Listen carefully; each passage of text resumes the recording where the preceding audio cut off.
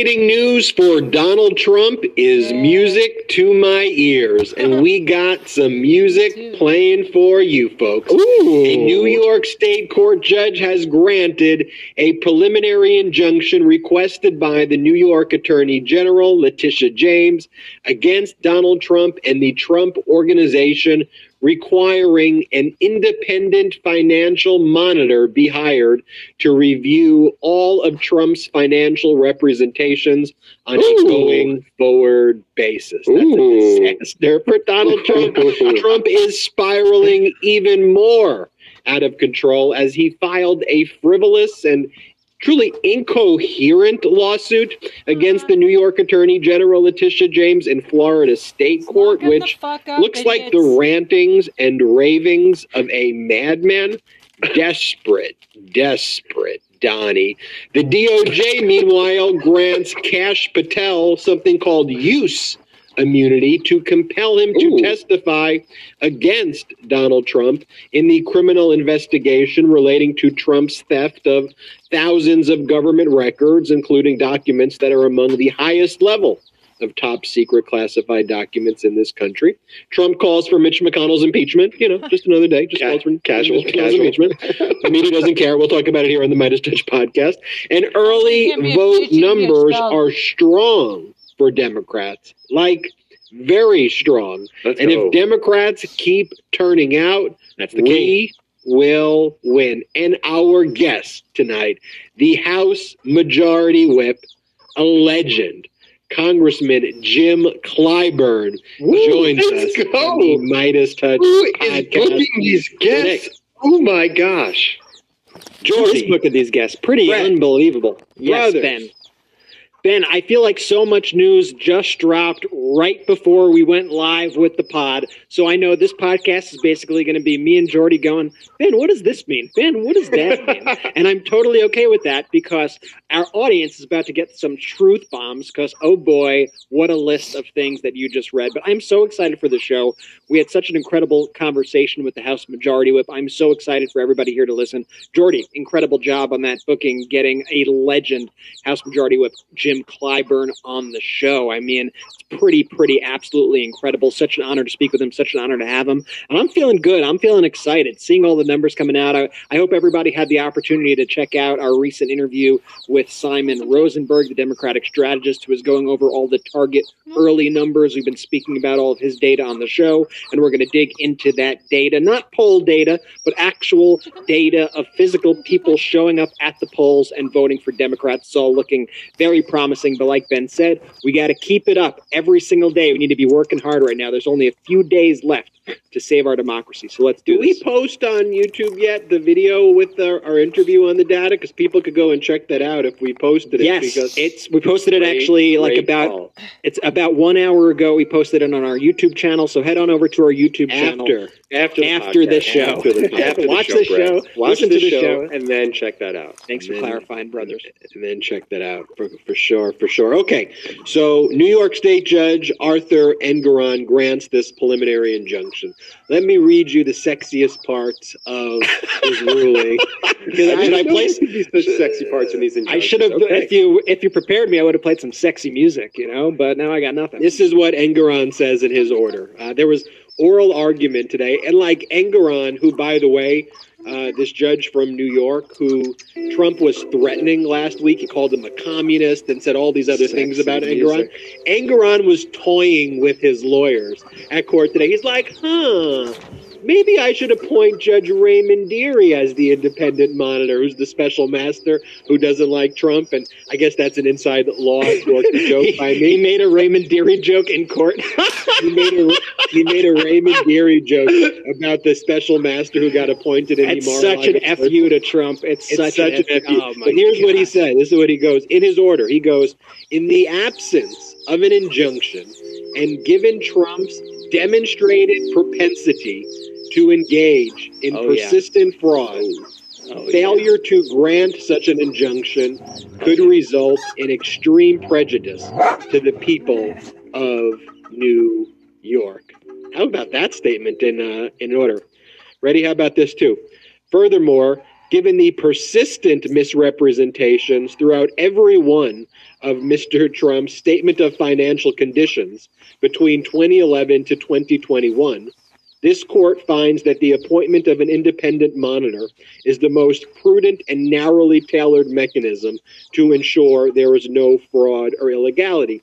And what you had, folks, is New York Attorney General Letitia James putting forward all of these affidavits with very specific facts showing an appraiser appraised the property at, let's say, this was one example of some apartments that Trump claims he owns, $750,000. What did Trump put in his statement of financial condition? Anybody want to guess? Appraiser, $750,000. What did Trump say? $50 million. Come on. For these $750,000. Close. Yeah, right. And regarding all the other properties, basically the same thing. For Trump's triplex in New York in Trump Tower, the most expensive real estate in all of New York at that time was somewhere in the range of like $100 million for an apartment. What did Trump appraise his triplex for?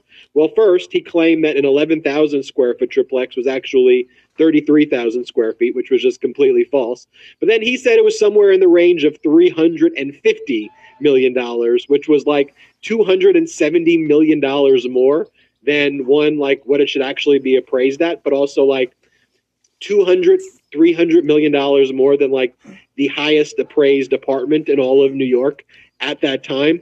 And so what the judge said is, look, New York Attorney General Tish James showed he engaged in this fraud, showed that he's engaged in ongoing fraud, and Donald Trump was asked questions in a special proceeding under oath. And the judge quoted the questions he was asked.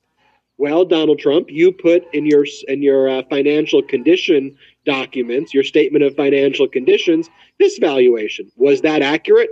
What did Trump respond, Brett and Jordy? I plead the fifth. I plead the fifth. Each and every question that he was at, he pled the fifth. He did not offer, and the judge says this in the order, literally a quote, not a single iota of evidence to rebut the showing by the New York Attorney General that there was a probability of success on the merits, that she would prevail in the lawsuit, that he was engaged in this massive fraud from 2010, 2011 to the president. And by the way, it obviously dates back longer. That's as long as you can go actually file for. And so the judge made the finding, granted the preliminary injunction. Because it's my folks, home, it's more valuable. This is a devastating order for Trump. I said this was going to happen, but for Donald Trump, appointing an independent monitor who will be literally placed in the Trump organization, appointed by the judge, who is now empowered to ask Trump and get all of his financials, any financial representation made to third parties, any financial representation made to lenders, all of Trump's financial dealings, all of his statements of financial condition. This independent monitor gets to look at it, and if there's anything off, runs right to court for emergency applications and to call it out. Like, Trump would rather pay $100 million than have this, because he can't engage. He can't hide now. His back's against the wall. There's literally nothing he could do. So ironically, Ben, is this kind of like a special master in a certain way? It sounds like a little similar at the process, which is ironic. It is the ultimate irony, Brett, that Trump sought this independent third party thing in the Southern District of Florida proceedings before Eileen Cannon, and she intervened, asserted equitable jurisdiction. By the way, all these other federal judges, if you notice, when all these other Trump lackeys like Lindell and others filed these things trying to invoke equitable jurisdiction, all these federal judges have put like footnotes, like basically just completely shading Judge Eileen Cannon. Like, it is beyond the most basic fundamental concept of law. The footnotes are the best part. Yeah, when you read the filings, because we'll post the filings when we post the Ben videos of the breakdowns. When you read the filings, don't just read. I know sometimes when you get a book and you see that there are like little footnotes on the bottom of the book, you're like, not important. I'll just skip to the next page. Read the footnotes, because they are incredibly revealing in those cases. The footnotes are where the judges throw shade. So they'll be like, whereas pursuant to the footnote 2, basically like, F this guy. Like, that's what they do. But anyway, The special master is appointed by Judge Eileen Cannon to oversee executive privilege claims. Like, that's not where special masters that should be appointed, but the same concept of an independent person looking over things. But here, an independent monitor to be appointed where there is this financial impropriety is actually where you do it. A step further that New York Attorney General could have gone is asked for a receivership.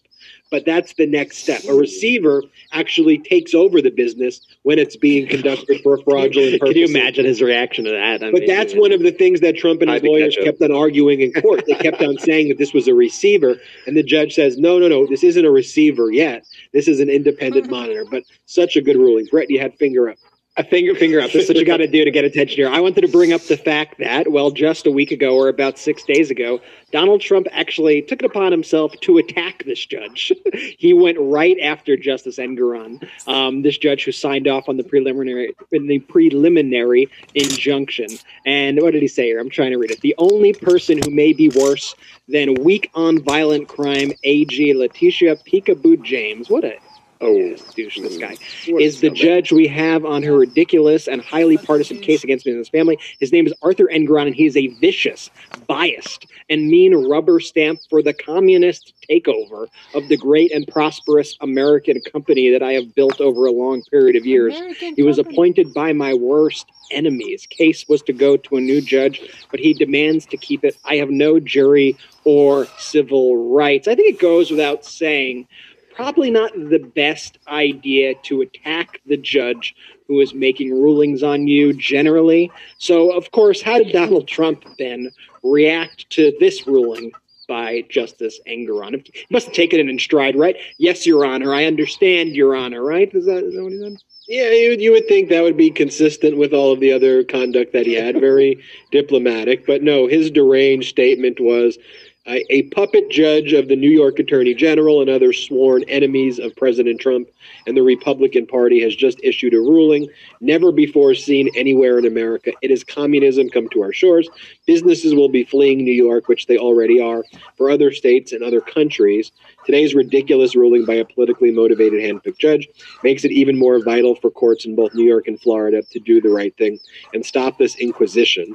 We have to fight back against radical tyranny and save our country. I mean, what a complete, utter baby. By the way, receiverships happen literally all the time when there are criminal corporations engaged in criminal conduct where a receiver comes in. By the way, the Trump Organization is on criminal trial nearby in Manhattan State Court before another judge. It got delayed because Trump's controller got COVID and started coughing all over the judge. I read that story. I was like, oh my gosh! But it said he was coughing, hocking up a lung, all during the morning. And then he tested at lunch, and then they found out that he had it. Oh, really? Yeah. But in addition to Trump losing there, Trump is spiraling ever more, and he filed this lawsuit against Letitia James, the New York Attorney General, in Florida, in state court, Florida. I genuinely don't know what he is actually saying in this lawsuit. I did a decent job trying to break it down because it appears what he's actually asking for is he doesn't want to turn over in the New York case documents relating to his revocable trust and doesn't want to have any intervention by the New York Attorney General. But you have to get down to paragraph 119 and literally listen to these read these ranting and ravings of a lunatic, where he's like, and everybody knows that Donald Trump is the greatest businessman ever, and that Donald Trump knows everything about business, and Donald Trump is the greatest. I'm like, what the hell are you even alleging? And Letitia James is a communist agent of the deep state and Antifa, and she needs to be taught a lesson by this guy. I'm like, yo, what in the world is even the allegation?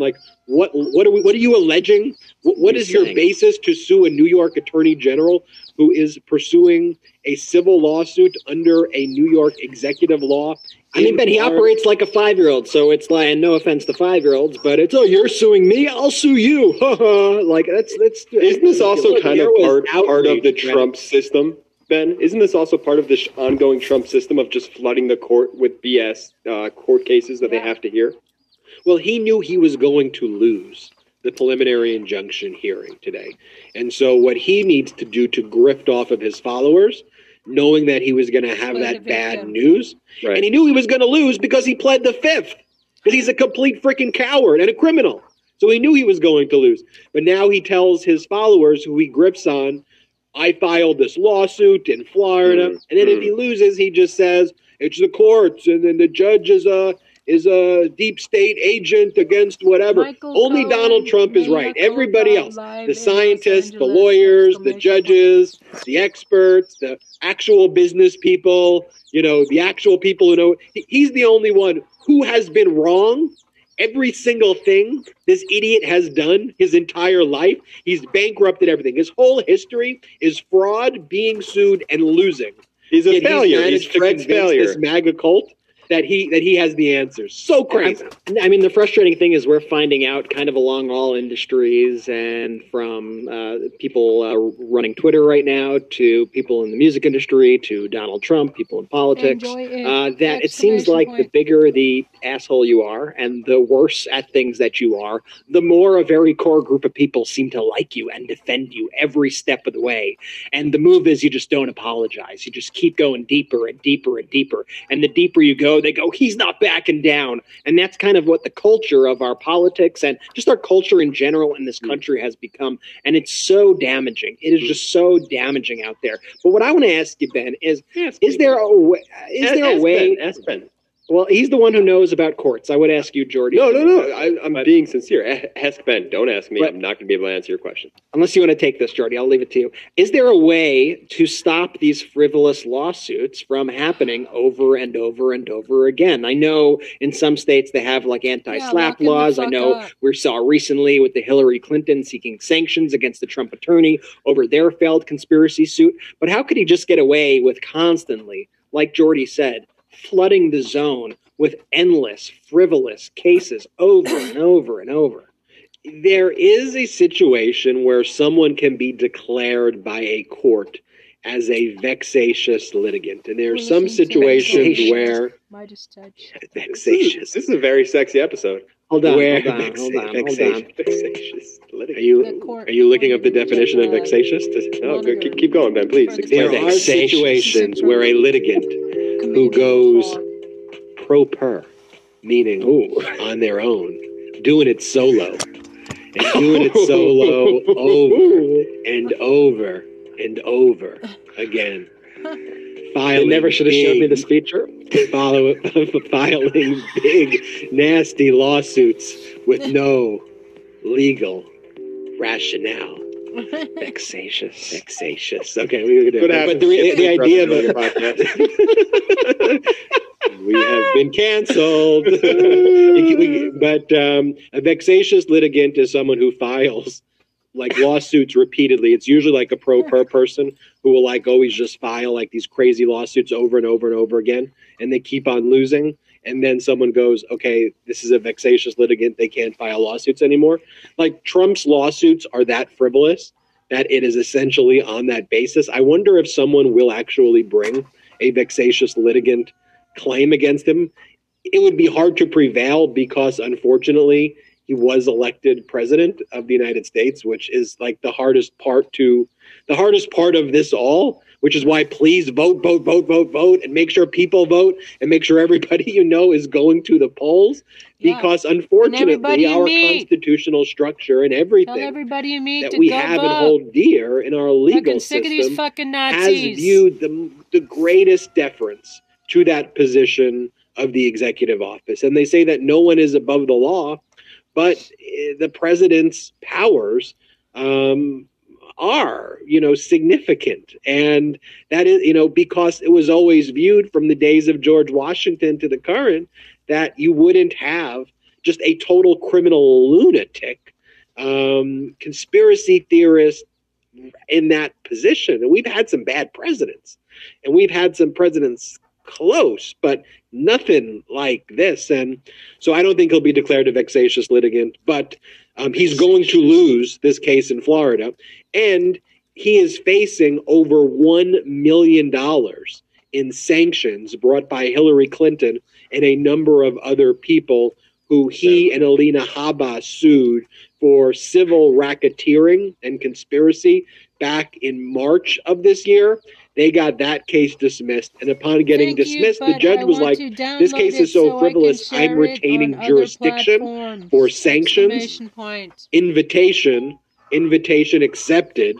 Hillary Clinton and like 9 other people who were sued filed it, over $1 million. And Alina Habba is already on TV saying that, Donald Trump said I shouldn't have filed the lawsuit, or, she's trying to cover for him. But she's going to be the one ultimately who holds the bag. So I hope Trump is paying her over $1 million. And he's not. And he's not. No, actually, I don't hope that. I hope that they, and by the way, that judge too is going to grant those sanctions. Like you can see based on the rulings, people like Ben, you're great at predicting these things. Like, how do you know? Like, because I read the documents. And I see what the judges are saying, and if I could predict other things in life the same way I could predict the court cases, it's because a lot of lawyers who go on TV and do the shows and are other lawyers out there, they don't read the filings. They just like speak from emotions. And what I was told that the best quality of being a lawyer, having a hard ass, meaning literally just sitting in your seat and reading a document until your ass becomes so hard because you've just read all of the documents. There's no substitute for the hard work and doing the reading. You're doing that because I did hard ass? Yeah, that's exactly what I'm doing. It vexatious, hard ass. All right, but we don't play sexy music for Kash Patel. No. Although use immunity is kind of sexy now that I think about it. We might have to play horror music for Kash Patel. Derivative use immunity time. So the Department of Justice granted Kash Patel what's called derivative use immunity after he was previously called to testify on October 13th regarding the documents that Donald Trump stole at Mar-a-Lago. But when he testified on October 13th, I plead the fifth. Yet Kash Patel spoke to Breitbart on May 5th, and he was like, yeah, man, so like, this is what he said, you're doing it as I do the impression.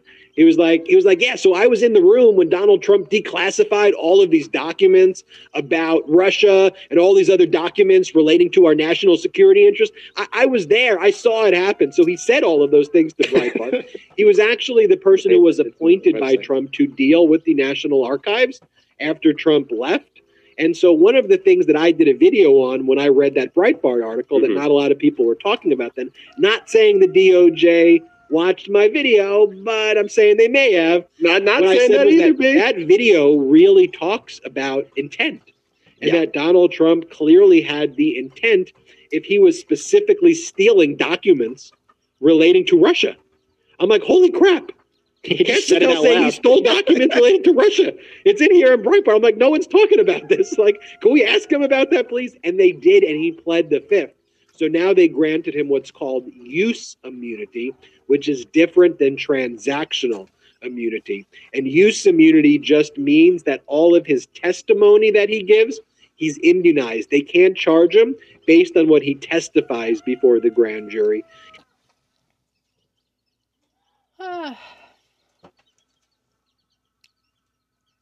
Can't be prosecuted for what is derived from it, derivative use immunity. So if they learn something from him there that they don't get independently, they can't prosecute him for that. But if they have an independent source that shows that he did criminal conduct, I don't know, like he spoke to Breitbart and admitted to the crimes on May 4th or 5th, they can prosecute him for that.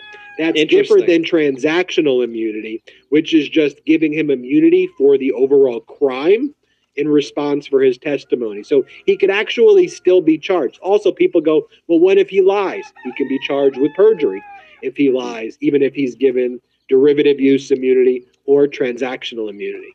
There you have it. There you have it. That's why I was calling the timeout before. I was getting worried that you weren't going to explain the different types of immunity. I thought you were going to just, so high level it. But I'm glad you really I did it. I did it in 2 minutes. Brett, you want to talk about this Mitch McConnell thing? I did a lot of legal. So what? Okay, what does this mean with Kash Patel? What this means is he's going to testify soon. He's going to be compelled to testify.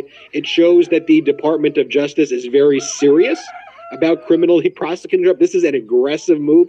We've also heard that the DOJ, this is just breaking right now, that the DOJ may be considering bringing on a special prosecutor as well to prosecute Trump after the midterms. Like, you want to know how recent it broke? Like, literally as we are doing this, exclusive from CNN Politics, DOJ mulling potential special counsel if Trump runs in 2024. I just don't get, too, how CNN can do such a good report like this and then have its opinion people now just be so horrible and just be total MAGA. Like, you know that he engaged in this conduct based on your investigative team, which who knows how long they'll stay at CNN.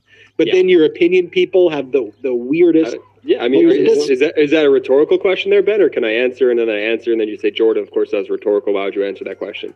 No, answer it. Then I want to talk about Mitch McConnell. It gives them clicks and it allows them to speak to both sides every issue.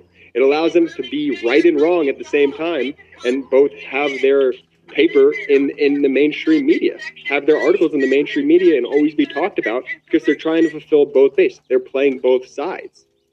Here's the thing, too. It's like they have some really good...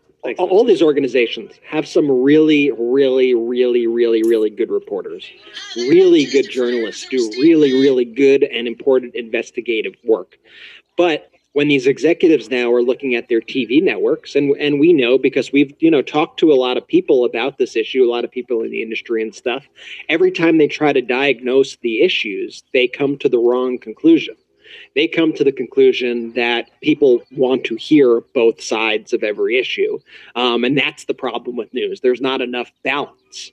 But like I've always said, you can't have balance between truth and lies. I mean, the things that are coming out of the right-wing side, it's not just a different belief or a different perspective.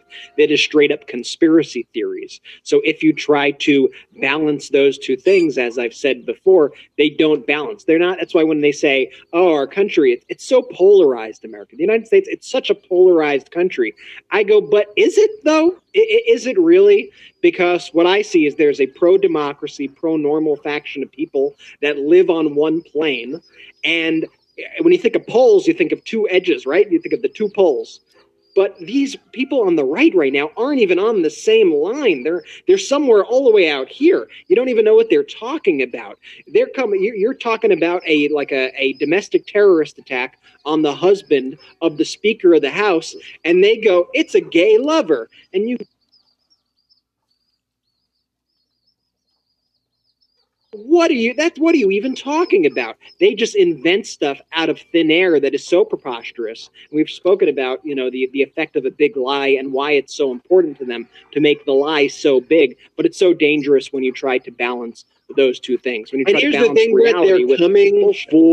You're not safe no matter where you are. Like, this is the thing too with the kind of country club Republican mentality of like, hey, look, I'm too busy to answer the emails. I'm at the country club. I'm, like the Mitch McConnell, and by the way, Mitch McConnell is very extreme, but who's that guy too, who's now going to become they're trying to make him like the president of Florida University. We've talked about him nonstop. Ben Sasse. What happened, man? So, thanks for tuning in to the Just Pick Up and Answer show. And I follow all the pro-democracy podcasts. I'm a Midas Touch producer, Oxford and Berkeley honors graduate, also Taipei Medical University.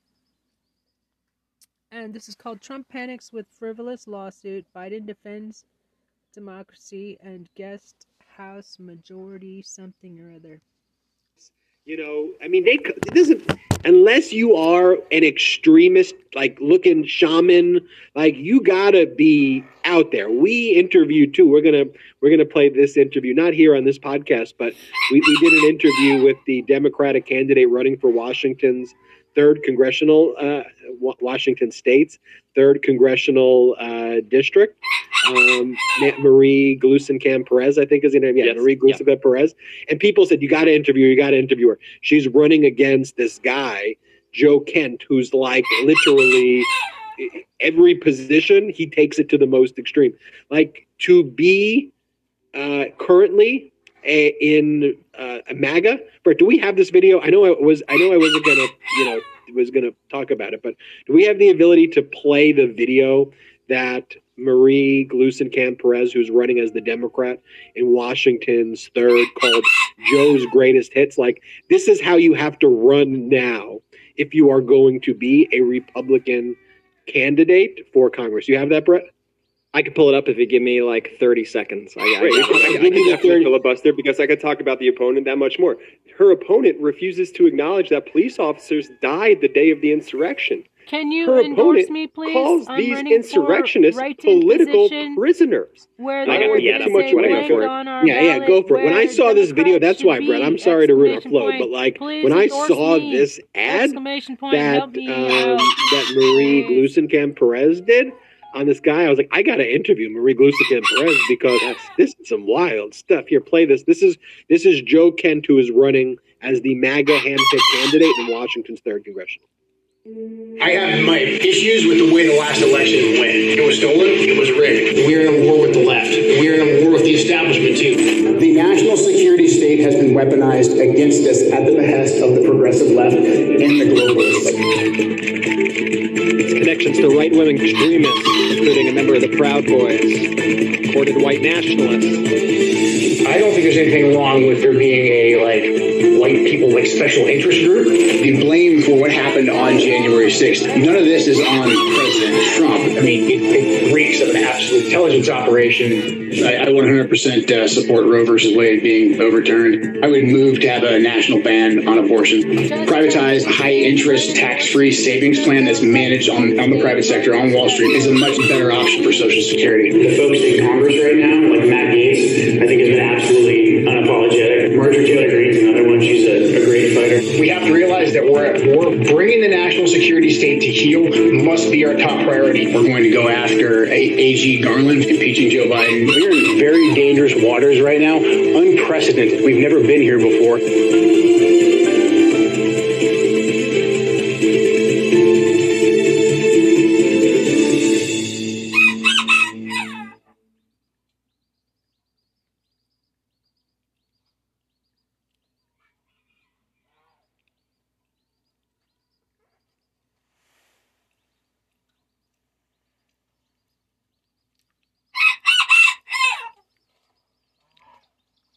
Right. What happened, man?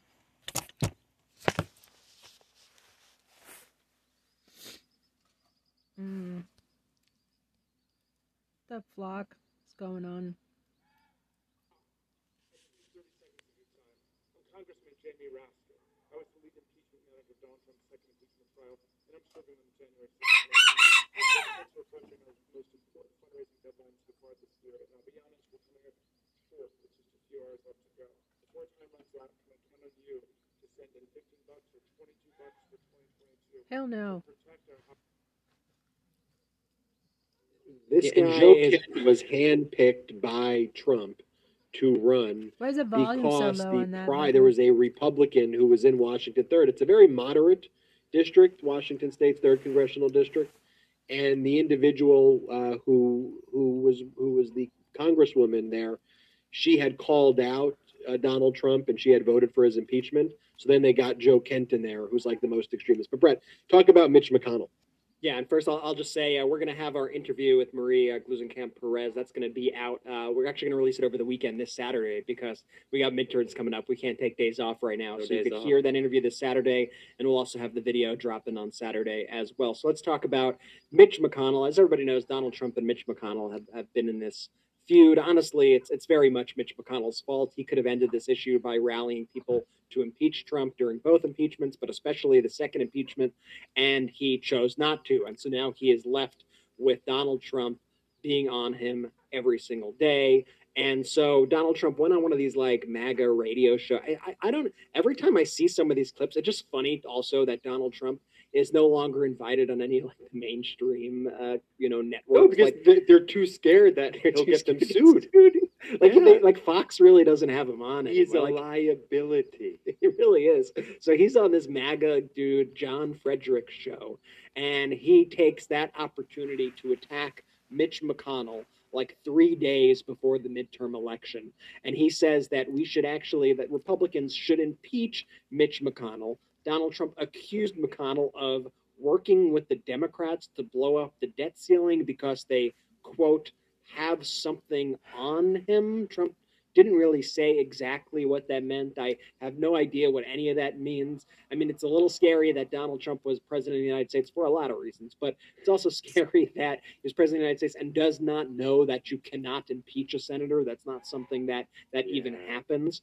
But when Trump is doing all of these things, though, I think he is really just rallying his supporters, rallying his violent mob to get them angry and get them on the attack, and also to have somebody to blame and be angry when things don't work out their way. Let's play this clip of Trump talking about Mitch McConnell on this radio show. The Democrats are scheming, probably with some of the rhinos, in order to blow the debt ceiling up. What is your position on that? It's crazy what's happening with this debt ceiling. Mitch McConnell keeps allowing to have it. I mean, they ought to impeach Mitch McConnell if he allows that. Frankly, Mitch McConnell, something has to be. They have something on him. How he approves this thing is incredible. I don't even know what he's talking about, but we've already heard that the Republican plan, this is something that Kevin McCarthy has said, what they want to do if they get a hold of the Congress is they want to basically hold our government hostage in order to cut social programs like Social Security and like Medicare. They, want to refuse to raise the debt ceiling, and they want our government to default on its debts, which would lower our credit rating. It would be absolutely devastating for the economy, and they want to hold that up.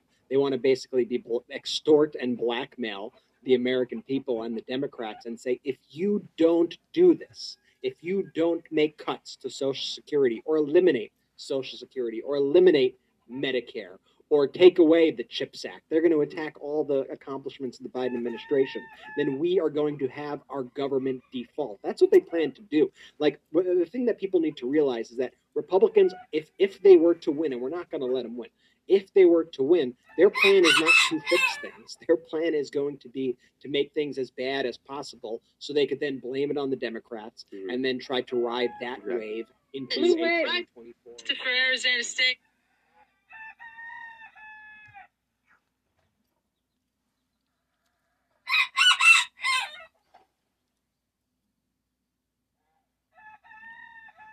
What the hell's going on? What in tarnation? Bill Clinton, but he had a point to that effect the other day when he was on the campaign trail, saying that is the general Republican strategy, and it was kind of the rant that I went on the other day as well. But that's why it's good to see President Biden out there, calling this what it is, actually calling out this political violence, and it was honestly just really great to see him lay out the stakes of this. I thought he did it in a really bipartisan way. I thought it was very presidential. He called, what is it, Jordy? Wait, but before we move on, I just want to, because words matter, and I think I want to clarify this at least on my end. And I'm not sticking up for Mitch McConnell. I don't think him and Trump have a feud, because that would make it so two people are fighting. Trump is just bullying Mitch McConnell at this point because Mitch McConnell isn't standing up for Trump. Hi there, I'm Trista for Arizona State.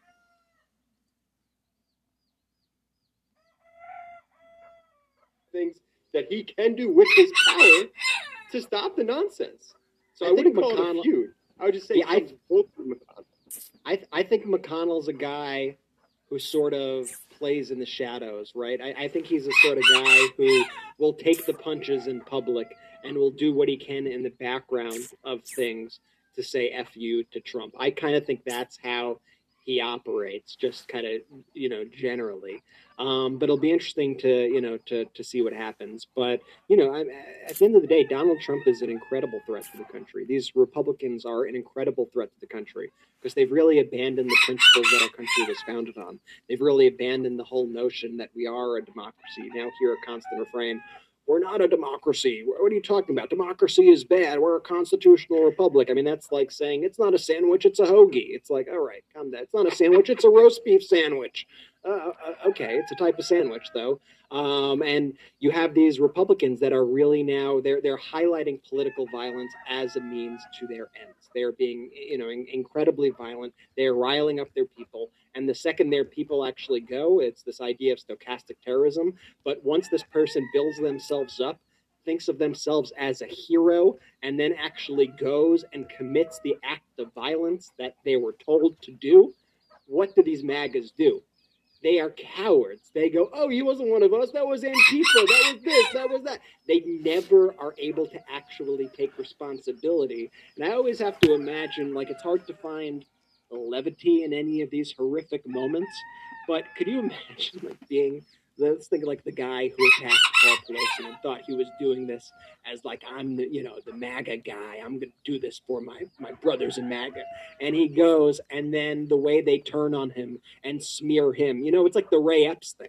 The Ray Epps guy who was out the night before saying we're going to storm the Capitol on January 6th. And the whole right-wing ecosystem ended up going, he's an FBI agent. That guy's a fraud. Da, da, da. It's like, dude, he's one of you, man. Like, all these people just get thrown under the bus by them every single time. But a couple of lines that I want to talk about from President Biden quickly. The speech that he gave last night, which I thought was incredible, was held at Union Station in Washington, D.C., just blocks from the U.S. Capitol, where, of course, the insurrectionists tried to attack, or did attack, and tried to stop the certification of the 2020 election. And in no uncertain terms, Biden said, we cannot take democracy for granted any longer. And I think he really spoke to the fears that people have of this democracy. I mean, I think people are looking at the polls. People are very concerned. I know everybody who I speak to is very concerned about the fate of our country, kind of above almost everything else. And Biden said there's something else at stake here. Our democracy itself is at stake. And he called out Donald Trump, too. He said, American democracy is under attack because the defeated former president, I love when he breaks that out, refused to accept the results of the 2020 election. He refuses to accept the will of the people. He refuses to accept the fact that he lost. He's abused his power. And, the reaction from the right was as expected. They go, oh, divisive. Oh, how could you? But if you really listen to the words of that speech, as an honest, genuine, objective observer, you can come to no other conclusion that was a speech about what makes America America. And as we've said before, the reactions to these speeches when President Biden condemns autocracy and condemns fascism, the people that are the loudest and the people that are first to complain about those speeches are really, at the end of the day, telling on themselves. Because if somebody says, you know what, we want to prevent fascism and autocracy in this country, and you go, stop talking about me like that, you told on yourself. As the great DJ Khaled said, you played yourself. Nice. Okay, awesome.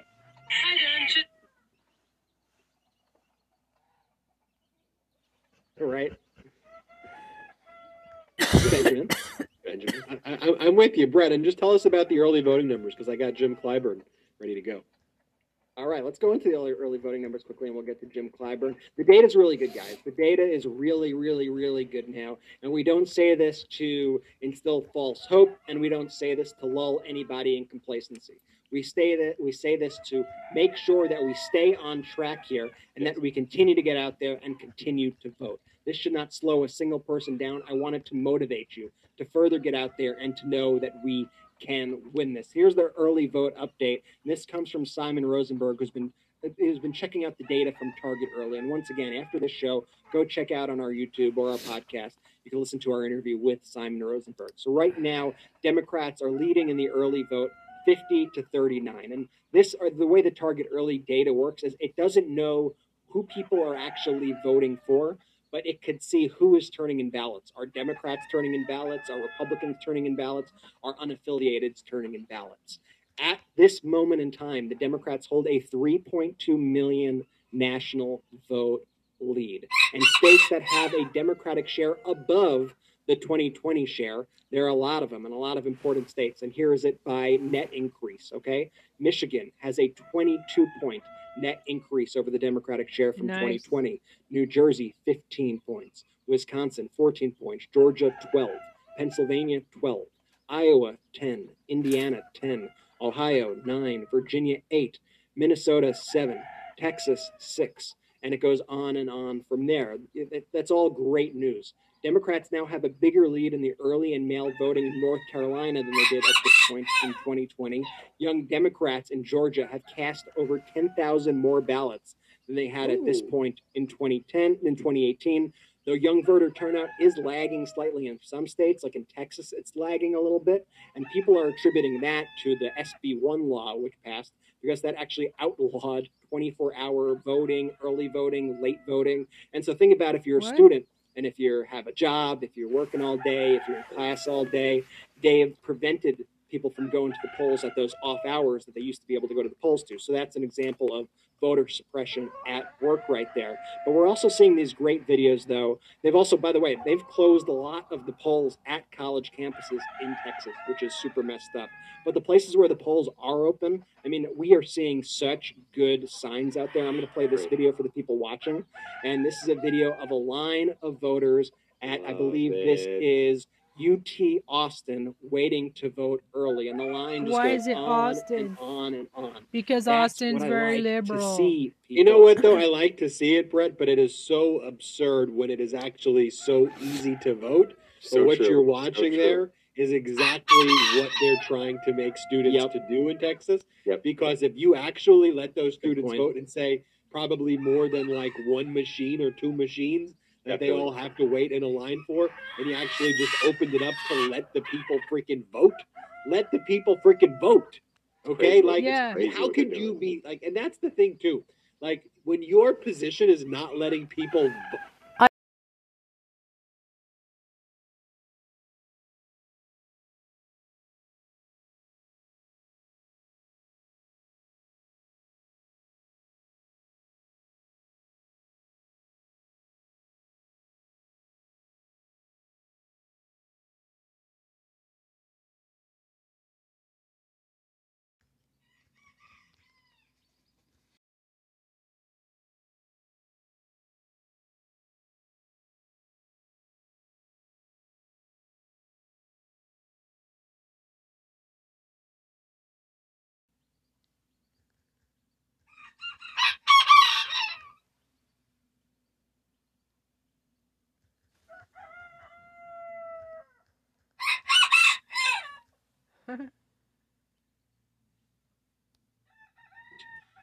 You are the most cowardly, freaking anti-democratic, anti-democracy, small d democratic. It is absurd.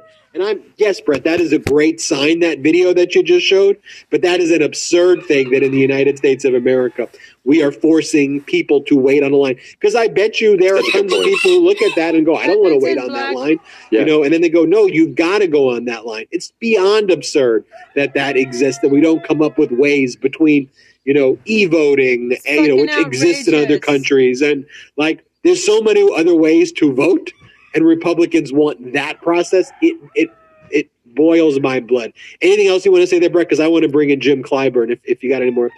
Now, I want to say, first, you have all these BS Republican complaints that go, it's ridiculous that so many of these states can't get the vote to us the night of the election. Meanwhile, Republicans are the ones who refuse to pass laws that allow vote counters to start counting votes as they receive the votes and force them to wait until the polls close. So this is an example of Republicans creating a problem, then using that problem to spread disinformation and spread propaganda and to inject further doubt in our elections. And you see a lot of big voice in the Republican Party starting to spread this disinformation about, we need they're sort of doing a stop the count kind of thing right now. And I think that shows to me a little bit of a sign of panic coming from their side. And what we have to hope right now is that with this giant difference right now that we are making in the early vote, we have to hope that we dig such a hole that Republicans cannot come out of it on the day. And we didn't make sure that people continue to show up.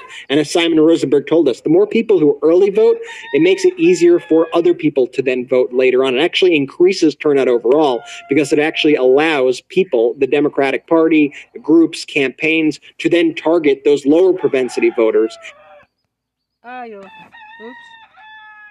get them out to the polls, which increases turnout. And so what we got to hope right now is that we are building a tidal wave. We are building a blue wave. And that what we are not seeing right now is that moment like before a tsunami when like the ocean gets pulled out and you're like, look at all this land. Where did all the water go? And then you get slammed.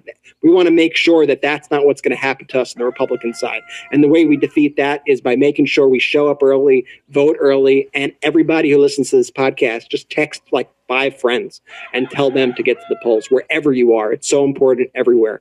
Now I'm really excited to get into our interview with the House Majority Whip, Jim Clyburn. Wait. Before getting into the champion of democracy, Jim Clyburn, I want to remind everybody that if you support independent media like this, you need to check us out at patreon.com/MeidasTouch. That's patreon.com/MeidasTouch. We are not funded by any outside investors at all. So none of the billionaire and millionaire outside investors who fund the both sideism media and the pro-fascist media. We are purely fueled by democracy and powered by your generosity. So when you ask, 'cause I get all the emails and the DMs, Ben, what can I do to help? No matter where you are in the world. That's what I'm asking you to do. If you can help us out by going to patreon.com/MeidasTouch, there are a number of different memberships that you can join that has exclusive content, exclusive podcasts, exclusive Q&A sessions there, exclusive merch. There's a tier where you could become an honorary producer of the Meidas Touch podcast. Your name will appear and you will get a poster commemorating being an honorary producer. For those watching keeps growing. Right now, you see the names. It keeps on growing.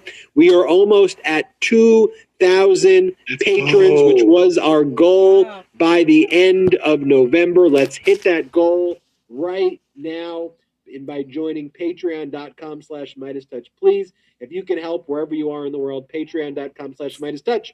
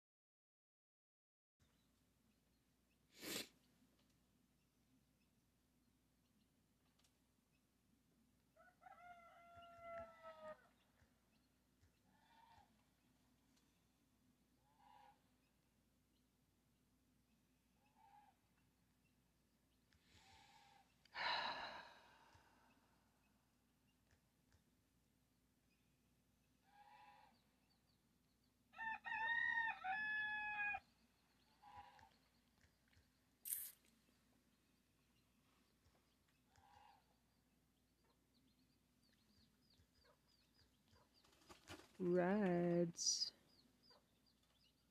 Is showing for those who are listening, but those who are watching, seeing it, the I Read Banned Books shirt, which you can get exclusively at the Meidas Touch store at store.meidastouch.com. The best pro-democracy gear. We got the shirt that Jordy's wearing. We've got Convict or Convict 45 shirts. We've got a number of other great shirts like Person, Woman, Man, Camera, Prison. A great day to buy that. Rovember and row your votes for those shirts. We have a 30% off flash sale for just the Rovember and row your vote shirt. So go and get that now at store.MidasTouch.com. And now, let's bring in our interview with the legendary pro-democracy champion, Jim Clyburn. This is a letter written by Gene Roddenberry, sent to Star Trek fans in 1980. The essence of the Star Trek missions are to discover, to learn more about our universe, and to apply that knowledge to the benefit of mankind. It is this idea which the Planetary Society is devoted to, and I am very pleased to associate myself with the Planetary Society. You know, people across the globe, spanning generations, continue to be moved by Star Trek's optimistic vision. The Planetary Society is bringing us closer to Gene's vision of a better future. So, are you with us? Right.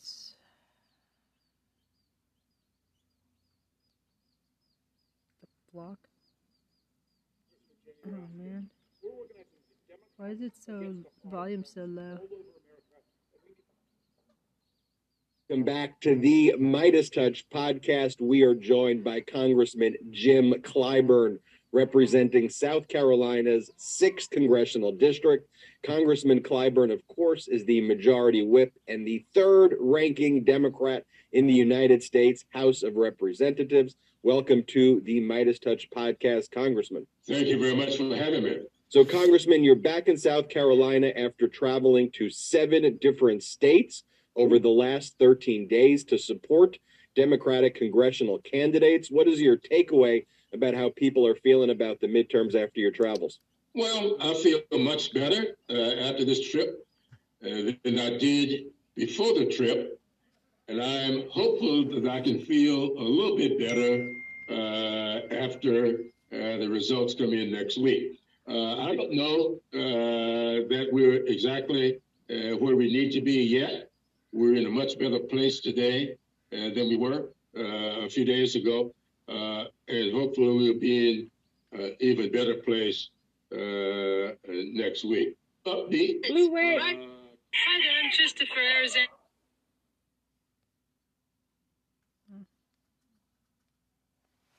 Optimistic that we can hold on to the House and gain the Senate. Now, the reason I always say gain the Senate, because people keep saying that we're in charge of the Senate.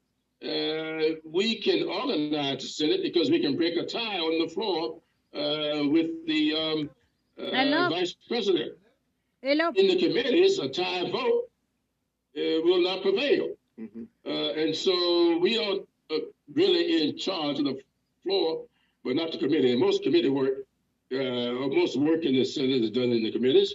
And what we need is a definitive 51-52 votes in the Senate before we can be in charge. So when you're out there and you're speaking to voters, what are the kind of top issues that come to mind that people are speaking to you about right now? Well, believe it or not, people may talk about their personal issues. Some may be talking about Roe v. Wade and the overturning Roe v. Wade. A lot of people are talking about the economy, whether or not inflation is out of hand.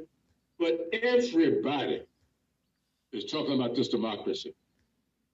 I'm amazed at the number of people who really feel that none of this is going to matter if we lose the country. And for us to think that we can't lose the country, I'll just ask you to be informed by history. I don't know that anybody in Germany felt that when they elected Adolf Hitler to be their chancellor, that within years they would have a dictator. They allowed Hitler to discredit the press, allowed him to co-opt religion, religious institutions. Next thing we knew, Germany was gone.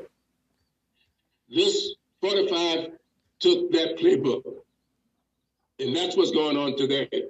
And I don't understand why people can't see that. Well, I think, as you say, Congressman, the people who are speaking to you see that. One of the questions that I always have is, why doesn't the press see that? And why is the media often just having these discussions like you have two normal political parties who just take different sides of the issue, where, and I want to get your take on this, I feel like we only have one major political party, and that's the Democratic Party that supports democracy today. What do you think about that? I think you're absolutely correct. And more people are now saying that. And you're right. At the beginning, you were that something, because I saw it on the Legal video. AF. And I remember what I said to her. I said, Nancy, she said something to me about the National Guard. I said, we got to do something about the National Guard. It can't be done by the District of Columbia, because I had already been told by friends of mine who worked with the District of Columbia that their authority with the National Guard had been taken away. Wow. And that they did not have the ability to bring out the National Guard. That rested with the White House. That, to me, is an indication that things were being put in place. That's why so many of those insurrectionists could say, these people are on our side. They knew that things had been laid, the foundation had been put in place for them to do things and get away with it. And so I was the one that said to Nancy, call the governor of Virginia. Steny Hoyer got on the phone and called the governor of Maryland. And I said to Nancy, I like Hogan, but I'm not too sure of his bipartisanship here. Call over to the governor of Virginia and see what we can get done over there. So I said that to her, and she did. You may recall in one of those videos, she was on the phone with the governor of Virginia. Yeah, and one of the things that I did notice in that video also, in multiple videos, is that alongside you were many of your Republican colleagues. And these same Republican colleagues of yours later went on television and their social media platforms and various podcasts, and they lied about what happened that day, despite being in the room in the heat of the moment, fearing for their lives right alongside you and the Speaker and Chuck Schumer. What do you say to those Republican colleagues who were in the heat of the moment with you and then got out there and lied to the American public, and in some cases blamed Speaker Pelosi for the attack? You're exactly right, Brett. And I really, that to me was one of the most disappointing things I've ever seen. Even when I first heard Disappointing. Come on. Steve Scalise was one of the people who said it. Steve and I carry on a pretty positive relationship. As you know, our chair, and he's a ranking member on the select subcommittee on the coronavirus, and we have a very good working relationship. But for some strange reason, I think they've made some decision that they've got to politicize everything, no matter what it is. The country's welfare is secondary to their political success. Yep. That, to me, is dangerous. They don't give a damn. Whatever it is, the country must no matter what. come first. It's fucking fascist. They're Country cheating. must fucking be above bar them all from office, policy. idiots. Under 14th Amendment. Country, well, fucking people job, America. must be above politics. Fucking chicken shit. But they seem to decide that irrespective of what the people's needs may be, what the country's problems may be, they got to make it political. And of course, when we speak about January 6th, we're not just speaking about an incident that occurred in the past. This is not some historic incident. This is something that is active.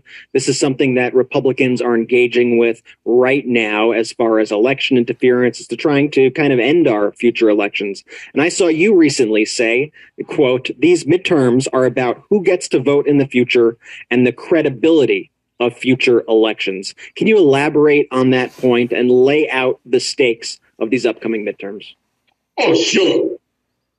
The moment the Supreme Court made its decision in the Holder decision, in that case, the Supreme Court took away the protections that have been there since 1965 over the integrity of the vote. Before 1965, I remember my parents not being able to register to vote, both of whom were college students. My father a minister, my mother a businesswoman. Why? Because things like not being able to tell how many jelly beans were in a jar was the kind of things being used. How many bubbles in a bar of soap. These were things that were used in the South to deny people the right to vote. Give me your interpretation or the interpretation to my satisfaction of the Constitution. These things were outlawed, poll taxes, by the 1965 Voting Rights Act. The moment that protection got turned away, these states came up with other innovative ideas, putting in place a committee that will have the right to overturn election results. That's what they did in Georgia and Texas, putting together a law that makes it a criminal act to give somebody a bottle of water, standing in line for 5 or 6 miles hours waiting to vote, and if you give them a bottle of water, you have committed a criminal act. That's what I mean when I say that. And one of them taking place while standing in line to vote. The other one that I mentioned before takes place when you're sitting at home looking at the results of your vote. And you watch some committee saying, I'm overturning the results of your vote because I don't like the outcome. That is the kind of stuff of which autocracies are made. That is what I meant. And with our democracy at such risk right now, and with all the division that we are facing and all the lies that we are seeing from the right, what will it take to actually bring this country back to a place of relative normalcy again? At least 2 definitive elections. I think that's what it's going to take. I think next Tuesday, results of next Tuesday will go a long way toward determining whether or not a foundation will be laid for this country to come to its senses. I just don't think it's going to happen otherwise. Why do I feel that way? Because I think that what happened in 1964, when Goldwater contested for the presidency against Lyndon Johnson. Remember what was going on in 1964? You guys are too young to remember, but I was around. In 1964, we had Lyndon Johnson running for president on his own. We had just had the president of the United States of America assassinated in Dallas, Texas. Bush. We just had people surrounding that assassination. James Earl Ray, and was that Jack Ruby. Shady characters that nobody ever had been able to figure out exactly what it was. And we're still in the country not saying everything that needs to be said about that. Some shady stuff took place around that assassination. Lyndon Johnson tried in 1964 to get the Civil Rights Act passed and couldn't get it passed. In order to get that bill passed, he took voting out of it, took housing out of it. 2 critical things. You build wealth quicker but with housing than anything else. And they didn't want us to have fair housing. Didn't want us to have voting. And so Lyndon Johnson went out to the public. Says, I can't get it done. Give me a Congress, a House, and a Senate. And we'll do it next year. He got the House and the Senate that he wanted. And in August the 6th, 1965, he was able to sign the Voting Rights Act. In 1968, we got the Fair Housing Law. In 1972, the Civil Rights Act applied to the public sector as well as the private. That was because we had a definitive election in 64. That is what it's going to take, a definitive election. If this election is real close either way, we're going to have a problem going forward. And that's why these elections and all elections are so important. It's not just about the next 2 years, but it is generational change that could occur with every single election. And you understand that every time. We just saw you out on the campaign trail recently. And of course, in 2020, you famously endorsed President Biden at a pivotal moment before the South Carolina primaries. Reflecting back at that endorsement, has President Biden met the expectations of your endorsement?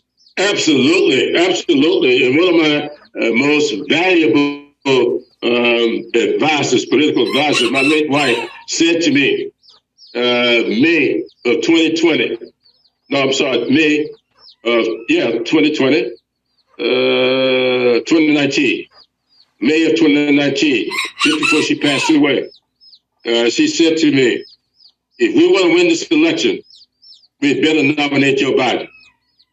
Now, Emily was a medical librarian at the VA hospital here in Columbia. She used to go through all those wards talking to people. She could tell me who was going to win every election. And she did. She never missed an election, even my own. When I ran for Secretary of State, she told me that she thought I was running a good campaign. And I should keep running a good campaign. But she said, get prepared because you're not going to win. We need to stop Joe Biden's failed policies. We need to vote for Blake Masters for U.S. Senate. Skyrocketing inflation, rising crime, and an open border allowing the cartels to flood our streets with drugs. It's time to stop the insanity. To make a change, we need to vote for change. On November 8th, vote Blake Masters for U.S. Senate. Idiots. Run good, but you're not going to win. And, of course, I lost. So when she will say that to her own husband, and then she said, if we want to win this election, we better nominate Joe Biden. So that was behind all of that. Okay. Now, a lot of things took place between her death in September 2019 to that endorsement in February 2020, but that was behind it. Has he lived up to my expectations? Yes, he has. Because he found a country with people dying in record numbers, being hospitalized all over the place, businesses shuttered, schools closed. He passed the Rescue Act. He signed that bill 6 weeks after he became president. Schools reopened, businesses reopened. People went back to work, got cash in people's pockets, and got shots in people's arms. He did what was necessary to get things back on track. And then we passed the so-called bipartisan infrastructure bill. And we had the biggest infrastructure investment that we had in this country since Dwight Eisenhower Interstate Highway. That's a fact. Go back and check.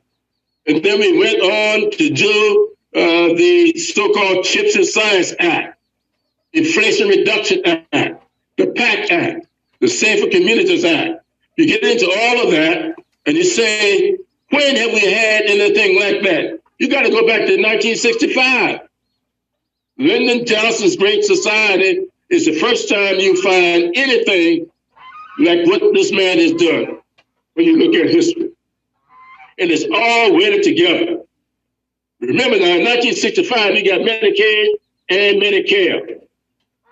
It's in this bill The Inflation Reduction Act is when we finally got the ability for Medicare to negotiate for the price of drugs, for the cost of drugs. We finally got the ability to put a cap on insulin. Emily lost a battle, a 30-year battle with diabetes when she passed away. I saw her insulin bill, sometimes $800 a month for insulin, for a medicine that's been around for 100 years. Should be free. This country got access to the patent for $1. The guy who came up with insulin did not want to make a profit off people's misery. He sold the patent for $1. And then we give the ability to these drug companies to sell it for whatever they want to. We took that away. At least now, for people on Medicare, when the bill passed the House, we did it for everybody. That's why this election is important, because we need to do that for everybody. Children are being born with diabetes every day. Why? Joe Biden had the vision to let us out.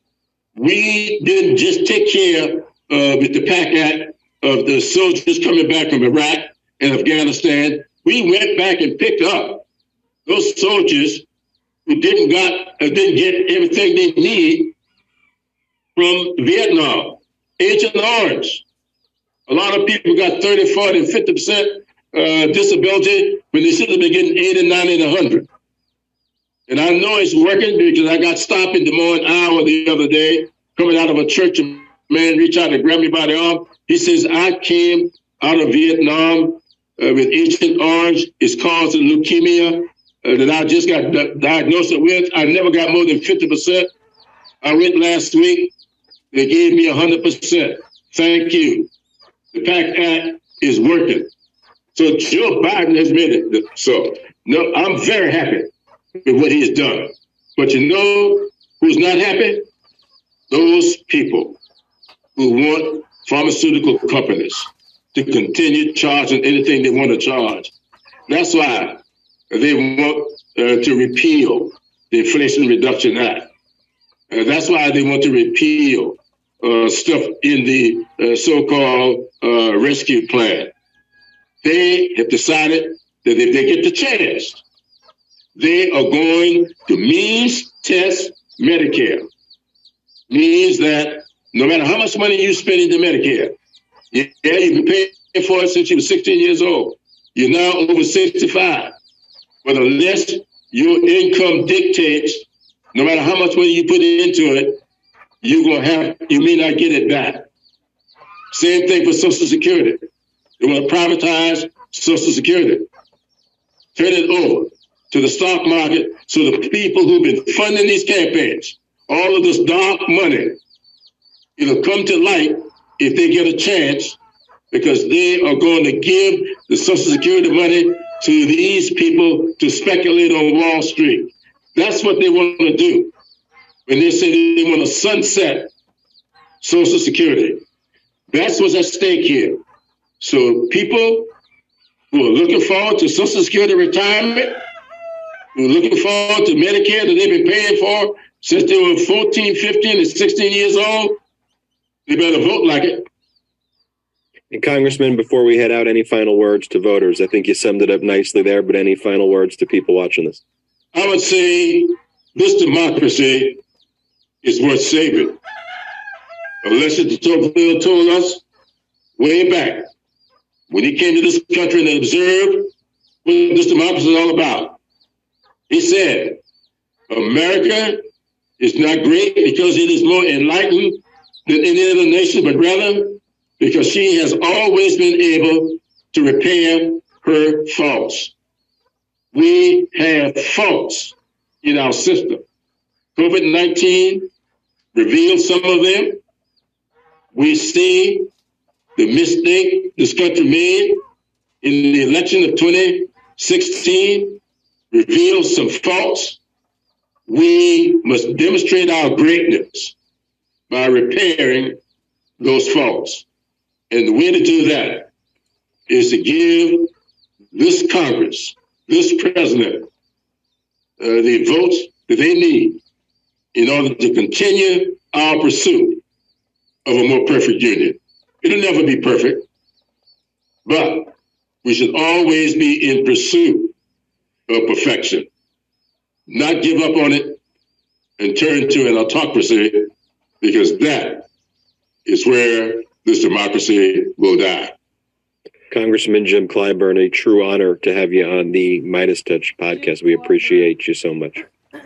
Well, thank you so much for having me. That was freaking great. Find out what is... By the way, I have a bit of a lingering headache. Okay, Jim Clyburn. Oh, Jim Clyburn. Digestive problems.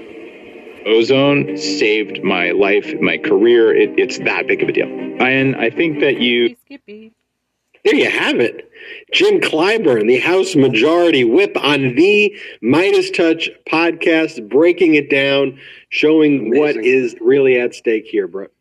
Amazing. I mean, Clyburn he's the kind of guy that when he speaks, you can't help but just listen to and hang on every single word. Truly an honor to have House Majority Whip Jim Clyburn on the show and take his words seriously as we head into these final days before election.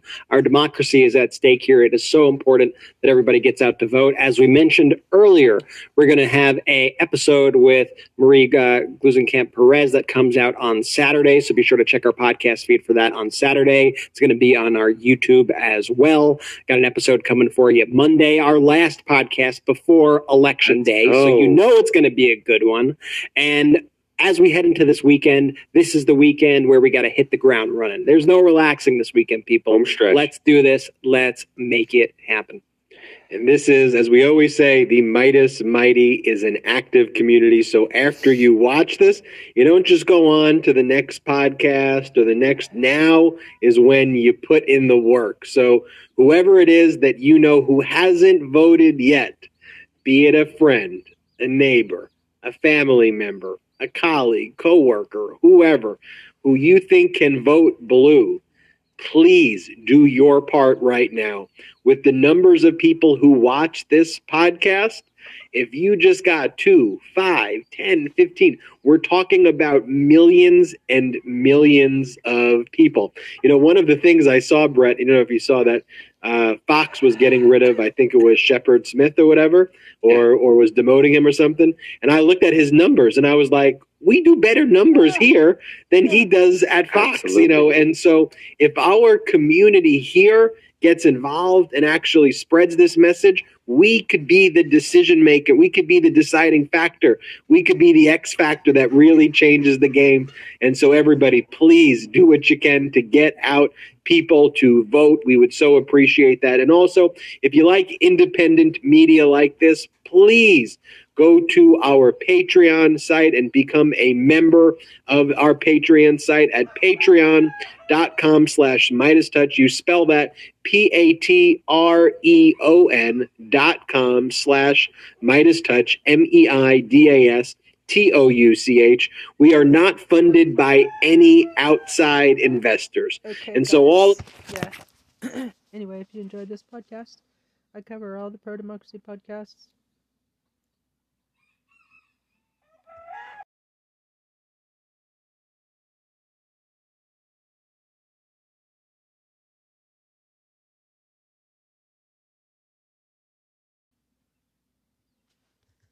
Why hasn't Congress called for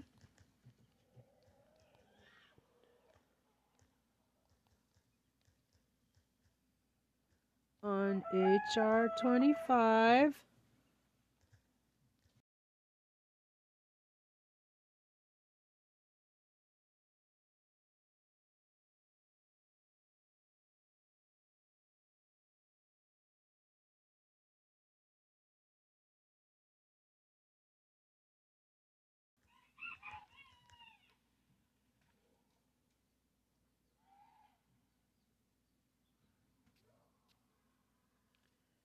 Okie doke.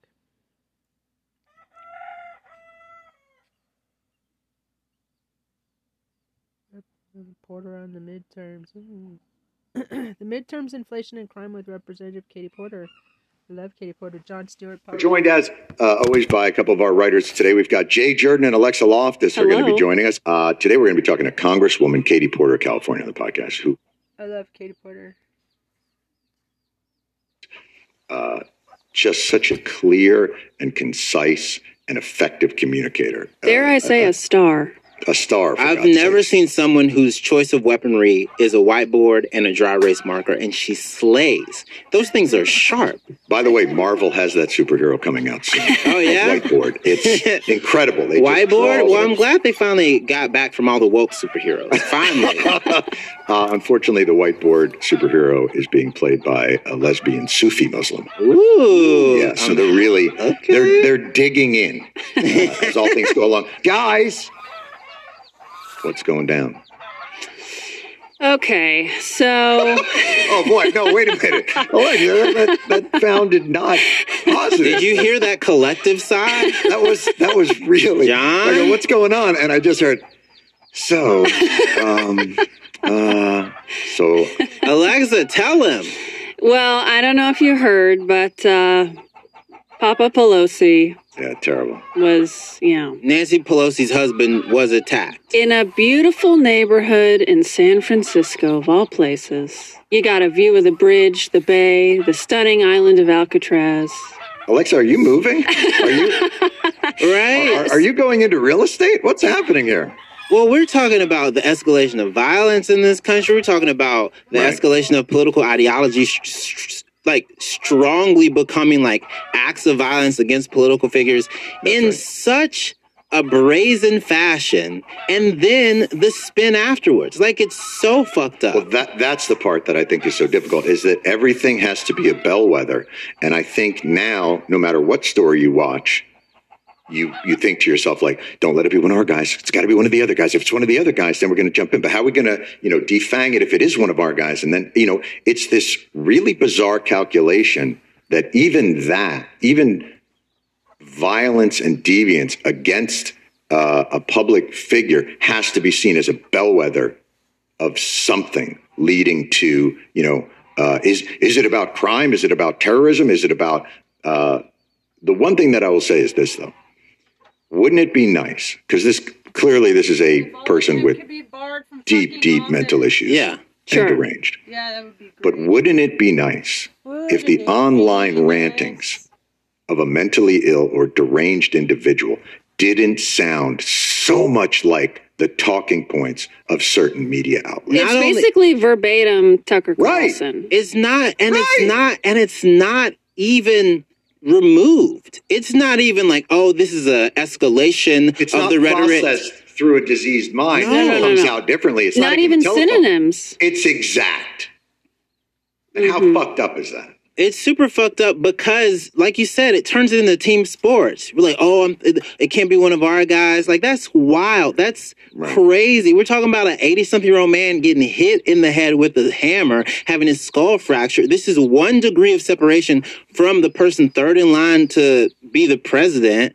And the other side of this is people go, oh, well, isn't it kind of funny that now we can turn into a gay conspiracy rumor? Right. Well, that's, and again, and that goes like lightning. I mean, that thing, all the rumor mongering, that gets out there. And as soon as the truth comes out, the whole temperature of it comes down because it can no longer be used as a fulcrum in the culture war. It's no longer a pivot point anymore to allow anyone to score. Yeah. And as soon as that's gone, well, then it's just an older gentleman in a hospital ICU trying to recover from a hammer attack. And who cares about that? At a minimum, I just wish everyone could be like, yes, this is fucked up. But you know what Don Jr. had to say? Oh, here's my Halloween costume. Oh, here's a funny gay joke. I'll say this. As a queer person, we were busy this weekend. It was Halloween. We had to dress up as Slutty Spider-Man. We had a lot of things. Wait, Slutty Spider-Man? Yeah, I mean, he's already kind of the slutty. costume is so tight, Jay, that is redundant. John, I don't think more holes. I'll send you some links. We had shit to do. It's so, and it's like poisonous because then you're just laughing. But I will say this though, that their life is so myopic at this point that is all it is focused on. And that's the danger of it, is it has subsumed everything that could have been good about their lives.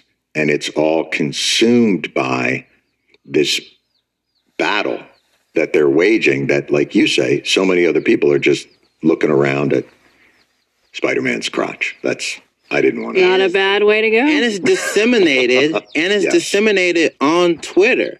That's the other part of this. Like, okay. Well, that's now the Twitter is the methodology by which all of this gets disseminated in an instant. And we still haven't yet adjusted to what that social media maelstrom is doing to our foundational brains. It's like I think it's Musk. bad. Right. I'm starting to think it's bad.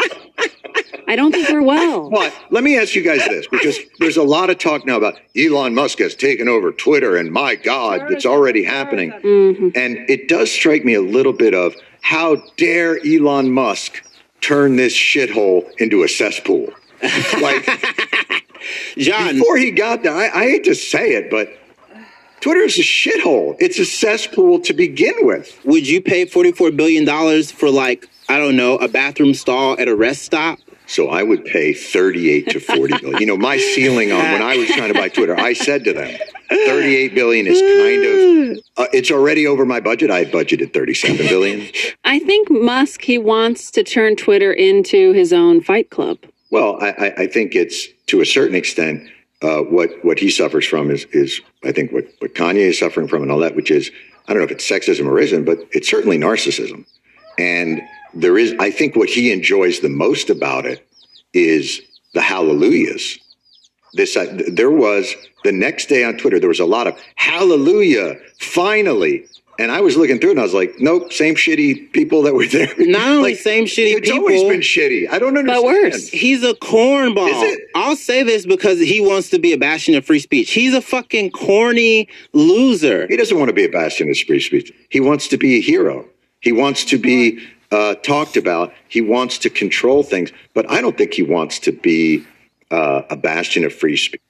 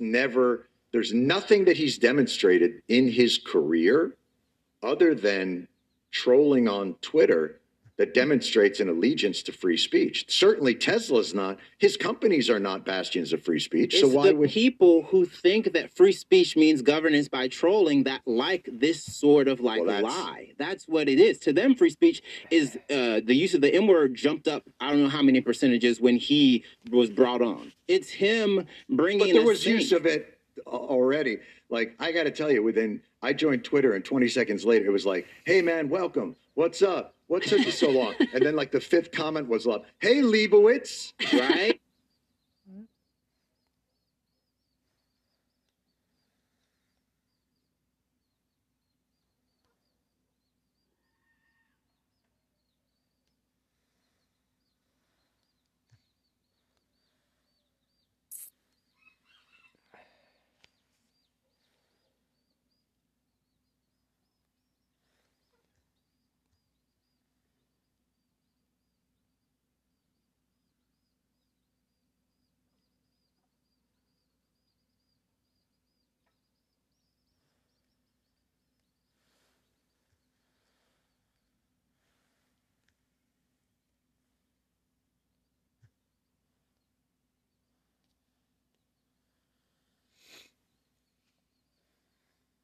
Okie doke.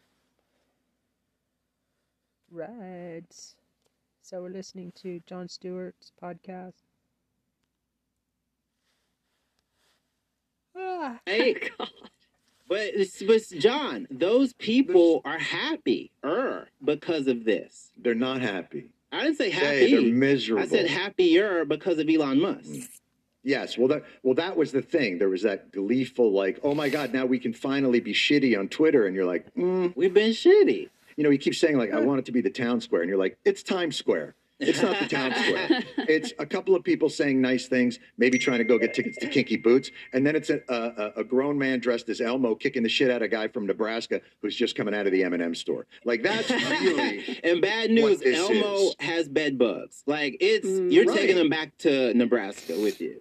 But it was always, to some extent, that, because that's who we are. The internet is just a place for people to make sure that no one is happier than its least happy person. John, that's all it is. Have you, John, I don't know if you know about this. There was literally a tweet where a woman was like, me and my husband like to have coffee in the morning. We take our time. We enjoy our space. And this is like a very benign, positive, happy marriage tweet.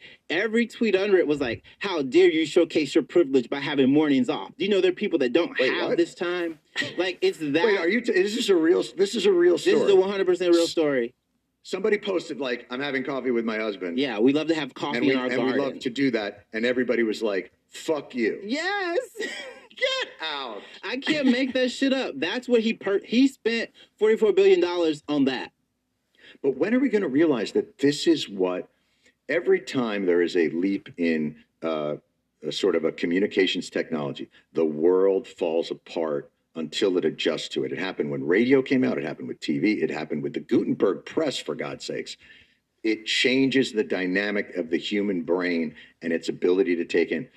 Twitter is not a bastion of woke politics. It's a bastion of people waiting to pounce, of all stripes, of all persuasions, whether it's liberal, right-wing, whether it's BTS fans or Harry Styles fans. Like, it is just a place. John, don't you get us in trouble with the army. John, if you get me in South Korea in trouble.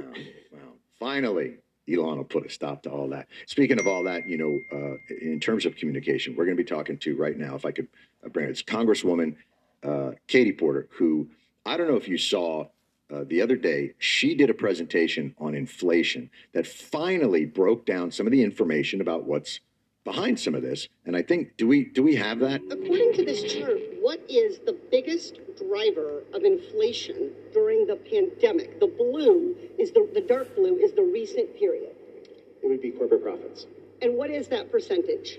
It is 54%, and that number does stay that level of high if you update that number to more recent numbers as well. So over half of the increased prices people are paying are coming from increases in corporate profits. Yes, inflation is covered 24 hours a day, as it should be. You've got the Fed saying the only thing that can stop it is interest rates. And then you have Congresswoman Katie Porter comes out and goes, well, if you break it down, company to company, it's corporate profits play. Not the whole thing, but nobody fucking covered it. Nobody talked about it. Right, because if you just say the buzzword inflation, people go, oh, yeah, inflation. And you Oh, yeah, inflation. Right. But when someone says it's corporate profits, you go, wait a second. Right. So maybe we don't have to cause a catastrophic recession to get it under control. But God forbid anybody discusses that. So we've got Katie Porter. She's going to come and the Congresswoman's been nice enough to come and talk to us. And I'll talk to you guys later as you talk to me about the thing. All right, and then we'll go get on. You know what? If you guys live tweet it, because you could do that now, because hallelujah, it's been freed. I'm going to say whatever I want. The dumpster fire is now a forest fire.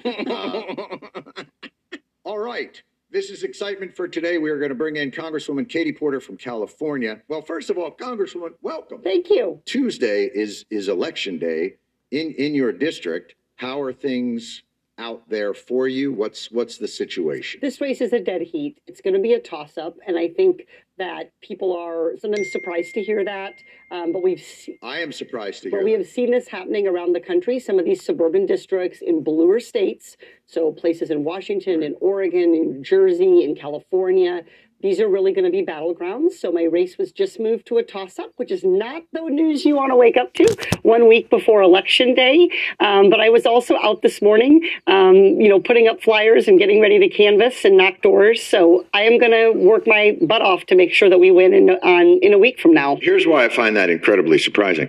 You are and have been one of the most effective communicators and legislators for economic issues that I have seen in the last 20 years in Congress. The clarity in which you are able to Who else does it better? illustrate the different points of our economy and how it's skewed and corrupt, I'm always really impressed by. So let me ask you a question. Do your voters have C-SPAN? So actually, this is a great point. There's 2 points I want to make here. One is sort of a simple point. $9 million in Republican super PAC ads that have been answered by $300,000 of Democratic mailers.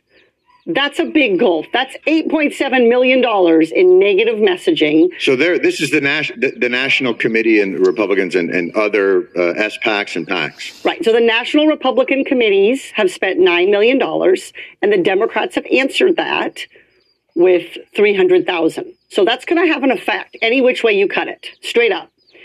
The second point I want to make is... Could the Democratic Committee get you that money? Sure they could. Can they start spending? Sure they could. But they're making decisions all over the map. They're prioritizing different people in different races, and there's a complex map to do that. So, look, I always want to make sure that I can do my part to help elect Democrats everywhere, that there are good Democrats on the ballot. And so I'm working to stand on my own 2 feet here and deliver this race myself with the help, by the way, of all of my grassroots supporters and people who knock doors for me and chip in. But the second point I want to make, which I think is a really interesting one, is you said, do your viewers have C-SPAN? And the answer, of course, is sure, but they're not sitting at home all day watching it because they have jobs and kids and parents and commutes. Right. So one of the things that I think people don't know about politics that I really struggle with is we are not allowed ethically under the House ethics rules to use footage of us doing our jobs in our campaigns. So I can't show viewers. Wait, what? Yes. So if I question a witness about inflation, if I push the CDC director and get us free testing, if I hold Jamie Dimon's feet to the fire about employee pay, just to name a few, I can't use those clips, that footage of me actually doing my job well to get elected. And of course, the only reason people should vote for anyone, Democrat, Republican, or otherwise, is if they think they're going to do a good job. But I'm not allowed to show people me actually doing a good job. Instead, the commercials have to be filled with footage of me walking through a happy meadow or whatever. So that is one of the real burdens we face is... Congresswoman, let me just see if I can get a handle on this. you're not allowed to show footage of yourself doing a job, but Always representatives 10 in the million House impeachments. and senators are allowed to use insider information to trade stocks. Right. So that's why the House that is allowed. The House Committee on Ethics is not a committee on morality. Let's just be clear.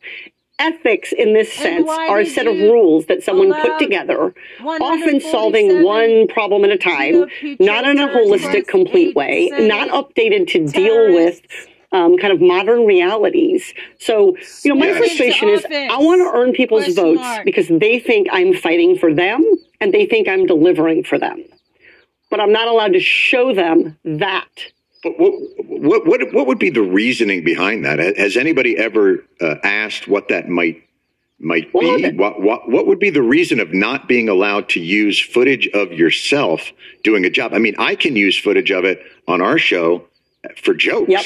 Why can't you use it for persuasion? The argument, the reason we're given is that the Capitol building and the cameras on us are government resources, and we can't use taxpayer resources to get reelected. But even... Wait.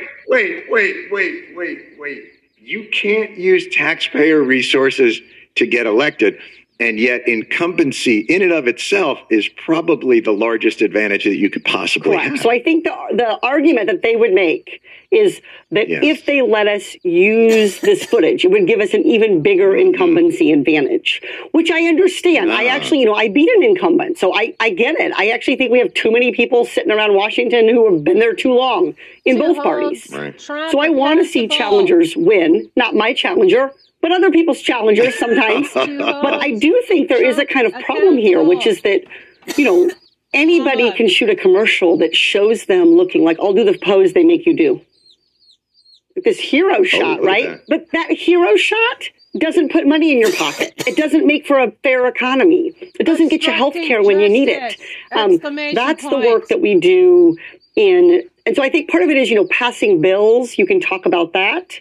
But I think it comes from this idea that the footage, that the speaking to the American public isn't part of our work. Our work is just legislation. And I'm here to tell you it's both. Because when you talk to Americans straight about what's at stake, you build support for the legislation that we're trying to pass.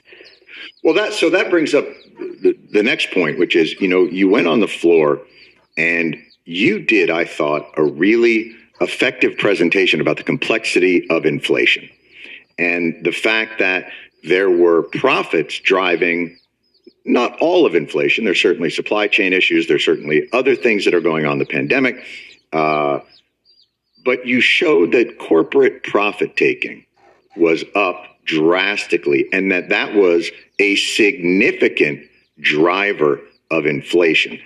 The news covers inflation 24 hours a day, 7 days a week, and not without reason. But what I was shocked about is that piece of information that you laid out so effectively made it, I think, to two shows. I think Mehdi Hasan showed it, and I think Lawrence O'Donnell showed it. And I think there was an article in Salon. And other than that, it's just the fear-mongering over inflation and none of the let's look at its component parts. And is that frustrating to you? And why does that happen? Well, it's super frustrating that we're not trying to break down the actual problem to show voters that we understand it. You can't solve a problem very well that you don't understand. So I think part one we have to do is we have to show voters, one, we accept inflation as a problem. Two, here's where it's coming from. We have access to experts. That was a hearing where I had an expert who had done a research study on inflation. And so my job there was to take his academic study. I used to be an academic, and I know that most academics can't talk to regular people. So I was there to help translate things like non-unit input cost into real English for people. And then my favorite kind of cost is the non-unit input and cost. show them what he was really talking about. And what his study found is that he compared this inflationary period to past periods of inflation, which is important. We can't use the same tools of the past if this inflation's different than the past inflation, right? And so he compared, and he said this inflationary period, over half of the increase in what you're paying for stuff is coming from corporate profits. And in the past, that was about 10% of what was going on in inflation. And so the solutions to this inflation are going to have to include some new and different tools than we've used to fight past inflation. The other thing It's complex. It's complex. Inflation is always complex. Anyone who says, and this is the Republicans all day long, inflation's bad. No shit, Sherlock. Of course inflation's bad. I, too, go to the grocery store. So that is not a policy statement, by the way. Congresswoman, put that in your commercial. That you're allowed to use this footage. This was not paid for by taxpayers. I want to see you right now, Congresswoman Katie Porter. No shit, Sherlock. Let's get this done. I mean, that's all Republicans have to say, which is inflation is bad. Well, yes, folks, we get that. I just bought Fritos for $4.99. I spent $10 to feed these children Fritos, for crying out loud. So I get it. But the point is, what are you going to do about it? And you can't figure out what you're going to do about it unless you understand it. And I think part of the reason that Republicans and others don't want to look at what's really driving this inflation is they don't want to stand up to big corporations. And here's the part of that study that didn't get as much attention, but is really important. Right. It companies, the areas, the industries where there's the biggest profit margin, the biggest price gouging being tacked on to what we're paying. You're talking about probably energy and the like. Industries, automotive industry, where there's almost no competition. So the more consolidated an industry is, the less competition, the more they're tacking on that profit margin and gouging us. So we have a competition problem in our economy. So that means that we need to break up monopolies. We need to incentivize and pathways for smaller businesses and mid-sized businesses to compete. I mean, we have a bread monopoly in this country, for crying out loud. We have a cereal monopoly. It's not just gas. It's actually hard to think of an industry where we don't have a monopoly when you really start digging into the data. And the crazy thing is, everybody likes to talk about this idea that we have a free market economy, but we clearly don't. We have an interventionist economy, and the government picks winners and losers all the time. And meanwhile, the Fed turns a money hose on corporate, problems. But as soon as you give stimulus checks to people, everybody starts running around and talking about, oh, this can't happen. Larry Summers, God bless this guy. He's talking about we need 10% unemployment to really get this under control. And along the lines of your no shit Sherlock, I would say this. Fuck that. Like, in the idea. I'm so glad you said that so I didn't have to. For God's sakes, the idea that the only way to get inflation under control is to make working people suffer to 10%. And I want to ask you, their only reference point is the 70s. We had stagflation. There were issues. The Fed apparently raised interest rates. They didn't raise it fast enough. Paul Volcker came in and saved the day by plunging us into a recession. How in God's name can a complex problem such as inflation only be solved by this one dial we have on the stereo called interest rates? And how is it that you don't go sector to sector? So I think part of this is that Congress has, and even the White House, I would say, although this White House better than some others, and I want to talk about that, but has this tendency, politicians have this tendency to say, oh, the economy? That's someone else's problem. That's just the free, the invisible hand of the market. I can't do anything about that. Or they say, oh, that's the Fed, not us. Well, here's the thing. I can think of very little that I am in charge of other than people's core constitutional rights, which, by the way, are also under attack. That is more important to what voters ask me to do than to deliver a strong, stable, globally competitive economy. I have never met the voter who didn't want that. Now, I was a bankruptcy attorney before I ran for Congress. So I do just fine in a crappy economy, but everybody else has trouble. So the strong, stable, globally competitive economy is a core mission of our Congress. We need to take that under advisement. We need to do something about that.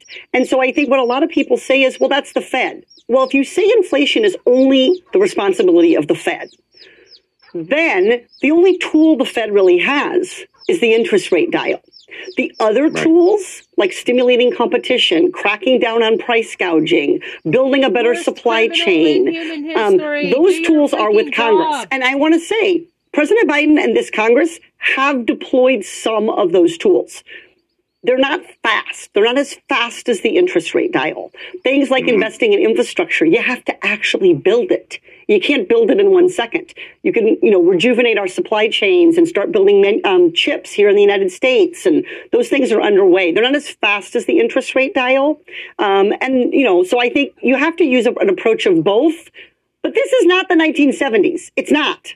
And our economy is really different then. And interest rates are just a giant cudgel. And my question would be then, why isn't there more of a concerted effort between government and industry to publicly get together to address what is a national security issue, inflation and poverty and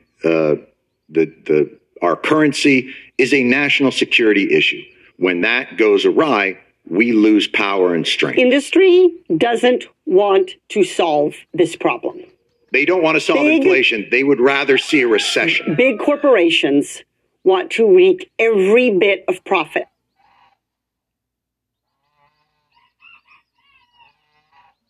What the hell? What happened? Rep Corey. What happened, man?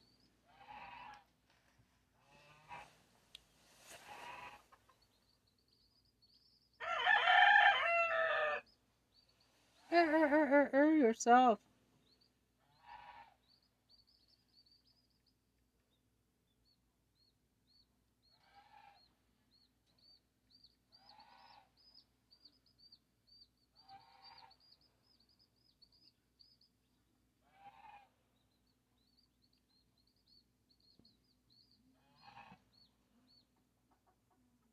That's who's benefiting. Big corporations. Small businesses are having to hold the line and try to absorb this extra cost. It's because all their costs are the gone. bigger the They company, don't have a cushion. The bigger the market power, the more they're riding this trend. And we've seen this. Don't believe me. Listen to earnings calls in your spare time. Listen to CEOs on earnings calls. They have said things like, a little bit of inflation is good for us. We think inflation means we can continue to find our price point at a higher and higher place.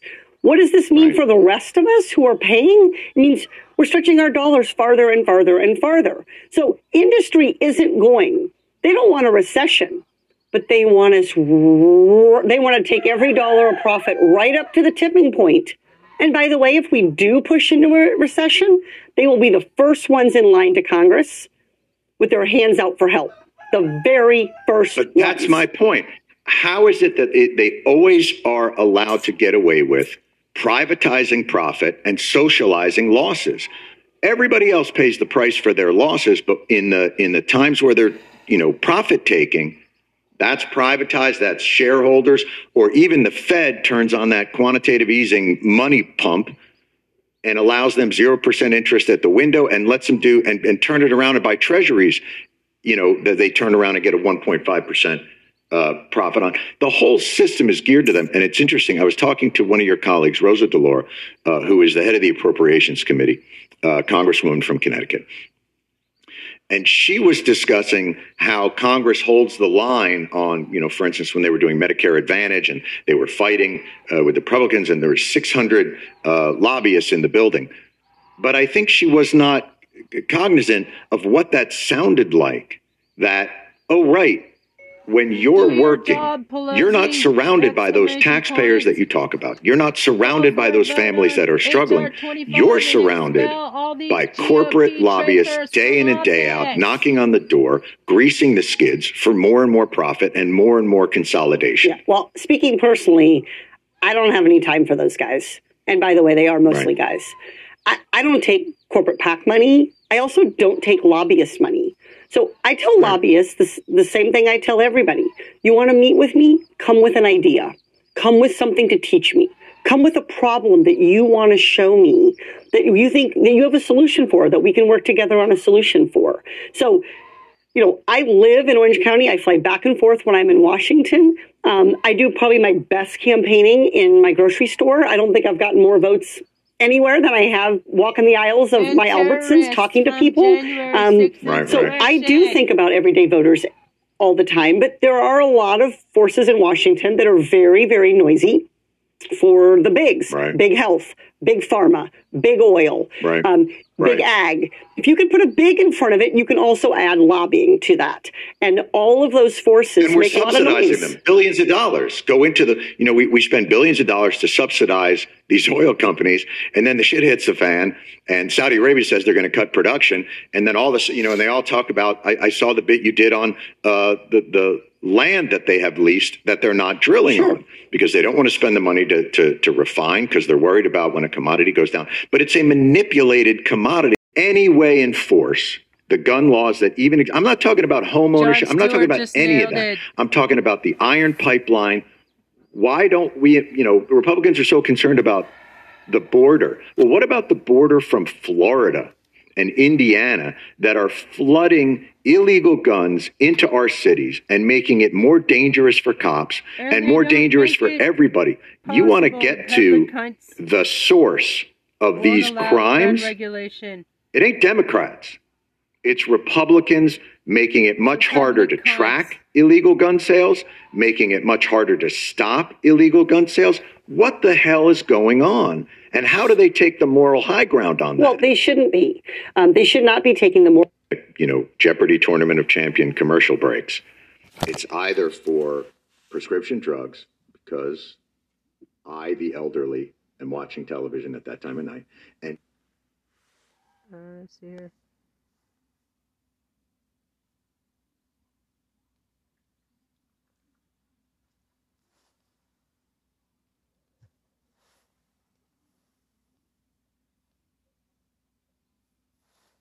Right. Thanks for tuning in. It's Republican attacks on crime. It is all about, footage from YouTube of guys with guns shooting people. And the Democratic ads that are in any way answering to either inflation or crime are non-existent. Let's go. Bring it on. Yeah. So, let's bring it on. I just think that Democrats need to really lean into the economy because here's the straight facts. Democrats, every single election, every single cycle that we're in power, we set the table and do the work of building a strong economy. In fact, Mr. Ass-Face Nazi Dumb Trump said that Democrats are always better on the economy. Republicans and Democrats, a handful of Democrats who will stand with them, and then they take it all back.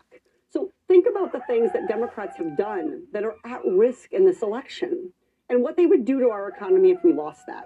What if we stopped all that infrastructure work we've begun? People would be thrown out of work.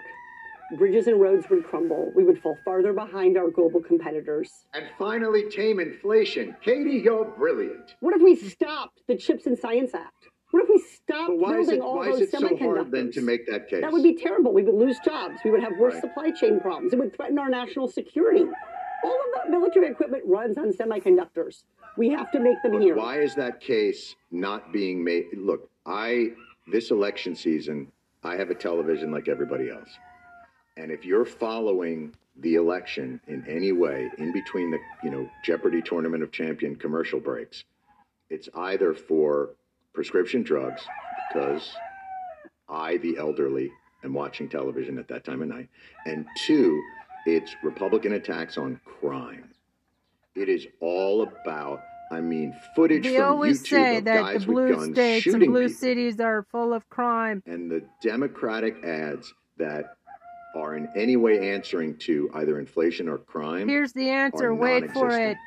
And they have a case to be made. It's the gun lobby. This is something that really bothers me.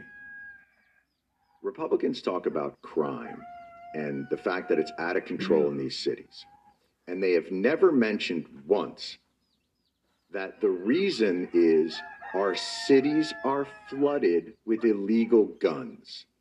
And Republican legislators have made it impossible for police to in any way enforce the gun laws that even exist. And also the Republicans are bought and paid for by the NRA. The iron pipeline. Over $300 million spent. Republicans are so concerned about the border. Well, what about the border Money from laundered Florida from Russia and through the Indiana NRA. that are flooding illegal guns into our cities and making it more dangerous for cops and more dangerous for everybody? You want to get to the source of these crimes? The It ain't Republicans. Democrats. It's Republicans making it much harder to track illegal gun sales. They Making it want much more harder to guns, the stop better. illegal gun They sales. wouldn't even What let the us hell is going regulate on? machine and how do guns. they take the moral high ground on that? Well, they shouldn't be. Stop They voting should for not be taking the Nazis, moral high ground idiots. For a couple of reasons. One, the bills that they are attacking Democrats for passing in the last 2 years contain significant funding for first responders, for police departments. The resources that we gave to counties and to cities, most police departments saw an increase, a significant increase in their budget in the last couple of years. That was done because Democrats like they need a voted lot for more those money. bills. We Duh. literally have been the party of trying to make sure that our law enforcement has the tools that it needs. But you are right, they are battling uphill when we see gun laws being loosened that allow dangerous criminals to possess guns and to use guns, to carry guns without a permit. You cannot be the party of crime at the same time that you're arming criminals. So the party that is... No, they're allowing it. They're facilitating They're allowing these pipelines. They're making it so you can't sue these gun manufacturers. I think there's 5 manufacturers that are responsible for like half the guns that are used in crimes. And again, I can't stress this enough. This is not about legal gun ownership, but in their zeal to protect legal gun ownership, they've removed the tools of law enforcement to get illegal guns off the streets. There was a case recently, I think they just said that it was unconstitutional for you to penalize somebody for removing serial numbers off of guns. Imagine trying to solve crimes and a political party came in and said, but you can't use fingerprinting and you can't use DNA, and none of this camera footage can be used either. That's what they've done with enforcing the flood of guns.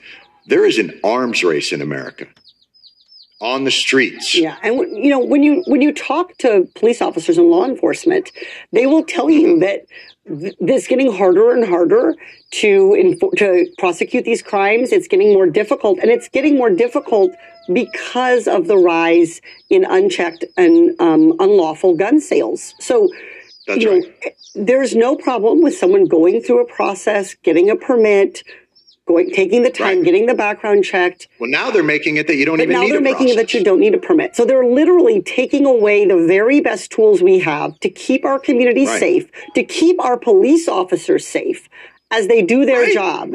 And so how do they have the balls to come out and say, we're the ones that are going to stop crime? You're the ones that escalated the violence in our streets. Yeah.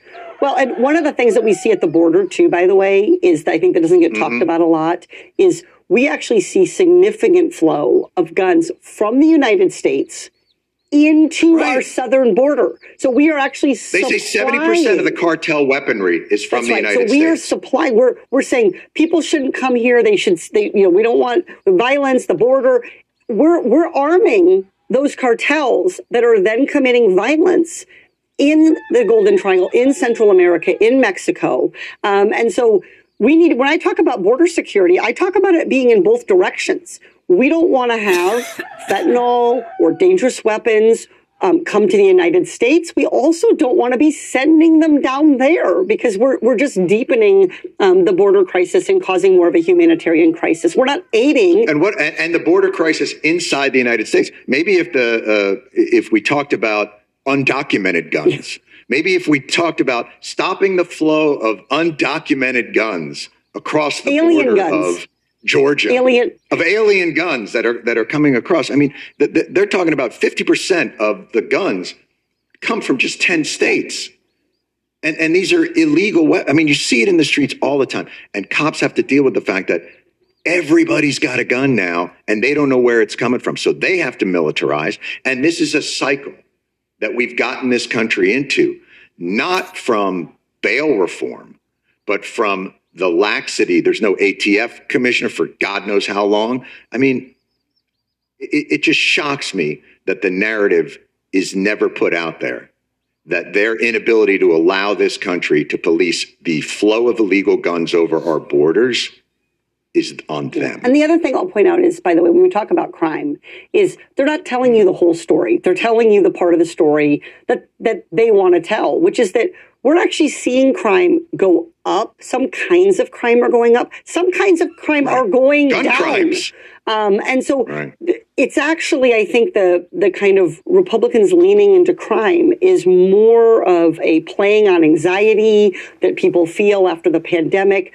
There are areas, there are types of crime that are going up. But it is going. I mean, it is. I think you'd be hard pressed to convince people. There are also areas of crime that are going down. Well, I looked at this in Orange County before we had this conversation. I did some looking. So we're actually seeing property crimes falling significantly.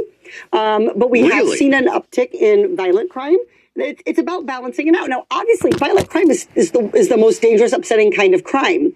But our police officers, they are doing a very, very good job. And I think we need to recognize that they are working really, really hard to keep us safe. But we've made their lives a lot more dangerous. We make their lives more dangerous when we allow illegal guns to flourish. We make it harder. We make it more dangerous to be a police officer. That's right. And that is shameful because these people are putting their lives on the line for us. Why do you think that, as far as I can tell, the only issue that Democrats are running on are abortion, and not that it's not an incredibly important issue, but I haven't seen one commercial in my area from Democrats that makes those points, that says, how dare you talk about crime when you've enabled this terrible scourge to affect our cities? Yeah.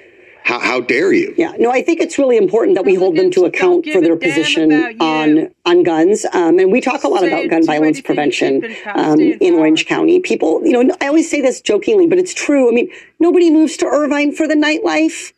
Nobody. I mean, you move here for the quality of life. You move here because your kids are safe. You move here because we are a community that cares about each other, because it is a safe community. And when when neighboring states, places like Arizona or Nevada or wherever, if they would change their gun laws, if the federal government doesn't enforce federal gun law, it makes Californians less safe. And I think people need to see that that's part of what's at stake in the control of Congress. I think on some of these issues, including abortion, and I think guns can be another one. Here in states like California, people say, well, abortion's legal in California. We have good, thoughtful gun violence prevention laws here in California. And that gives voters an excuse to not lean in to what's going on politically around the country. But federal law is supreme. There is nothing that the governor of California or the legislature of California can do on guns, on abortion, on a whole host of other issues, LGBTQ rights, if we elect a Congress that passes federal laws that take away those protections. So if Congress passes a nationwide abortion ban, it will be just that, John, nationwide. And it will prevent Californians from having the right to an abortion, for example. Same thing on guns. We have some good, thoughtful gun violence prevention laws here in California. If we elect a Congress that goes the other direction and enables gun violence, those laws in California will no longer be enforced because of the Supremacy Clause federal law taking precedence over state law. And so I do think we have an issue in frankly, our quote unquote, I don't like this blue state, red state thing, but let me just say in states that have Democratic legislatures or Democratic governors, Oregon, Washington, California, New Jersey, these folks need to wake up and understand that the Republicans are threatening at the federal level to go and undo the will of the voters and the work of the state legislators in keeping communities safe. They've been doing it. And if this independent state legislature gets passed through the Supreme Court, it's going to be even worse. But do you think we also don't talk about enough the idea that, because you just said it, not red states, not blue states, but the real divide in the country seems to be between urban areas, ex-urban areas, and rural areas.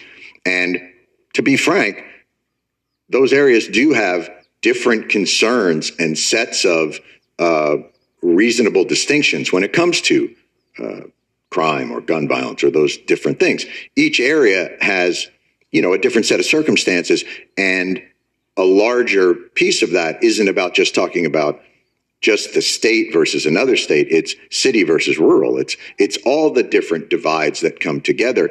And how do we make our democracy more agile to be able to address things like you said earlier on? You said it, I thought, really, really well. First, you've got to decide if you have a problem, and you've got to find clarity on that problem. And I think that first step feels like it's so missing from our discourse. Well, so I think part of this starts with electing people who actually listen to their communities rather than listen to big corporations.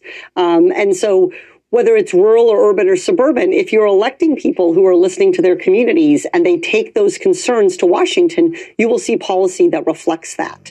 So, Congress spends an awful lot of time passing bills that give tax subsidies to big oil. An awful lot of time, years and years and years went by before Congress did things that the vast majority of Americans support. Congressional ban on stock trading. Beep, beep, beep. Everybody supports that. Some of the work you did on making sure that we were doing right by 9/11 and people who were hurt in that. Americans support that. We are very, very, sometimes I think, slow to deliver on things that Americans do agree on, because we're too busy fighting about the stuff where they don't agree. And that stuff matters too. But I just think the bigger issue is people not coming to Washington with a clear sense of who they're working for. And that, boy, let me tell you, if you don't come to Washington with a backbone, you sure as hell are not going to find it in the halls of Congress. Nobody's going to hand it to you. You have to bring that fight to Capitol Hill. It's been incredible talking to you. I've really enjoyed it. I wish you the best in that race. Congresswoman Katie Porter, thank you so much for joining us. Really appreciate it. Whew. She's got the goods. Okay. Just such an effective communicator. And also, for me, having spent a lot of time down there, there's very few people that I meet that haven't bought into the Kool-Aid down there to some extent, that haven't truly become part of this weird machine that's disassociated from people. And whether that's her brand or, putting that on as well. But boy, it's refreshing to hear someone go, these people are fucking in an ivory tower, and I'm down here buying $5 bags of Fritos. And I want this to stop. The backbone statement, I say this, Andy Cohen, have a real housewives, have a real house people, have a real Congress members of Orange County. Because that was so clear. It was so clear. It was so direct. When she said the Democrats seem to be the party of a good economy, and they're scared to talk about inflation, but she's not scared to talk about it. No one else is saying that. They're scared to talk about everything. They don't. And especially when you have real information that is not exculpatory. Certainly, if you control the House and the Senate and the executive, you're going to be responsible for whatever the economic conditions are. But you can certainly do a better job of explaining why those conditions exist. And it's like, when she says it, it seems like, oh, very easy to understand. It's like, I think we could all be talking like this.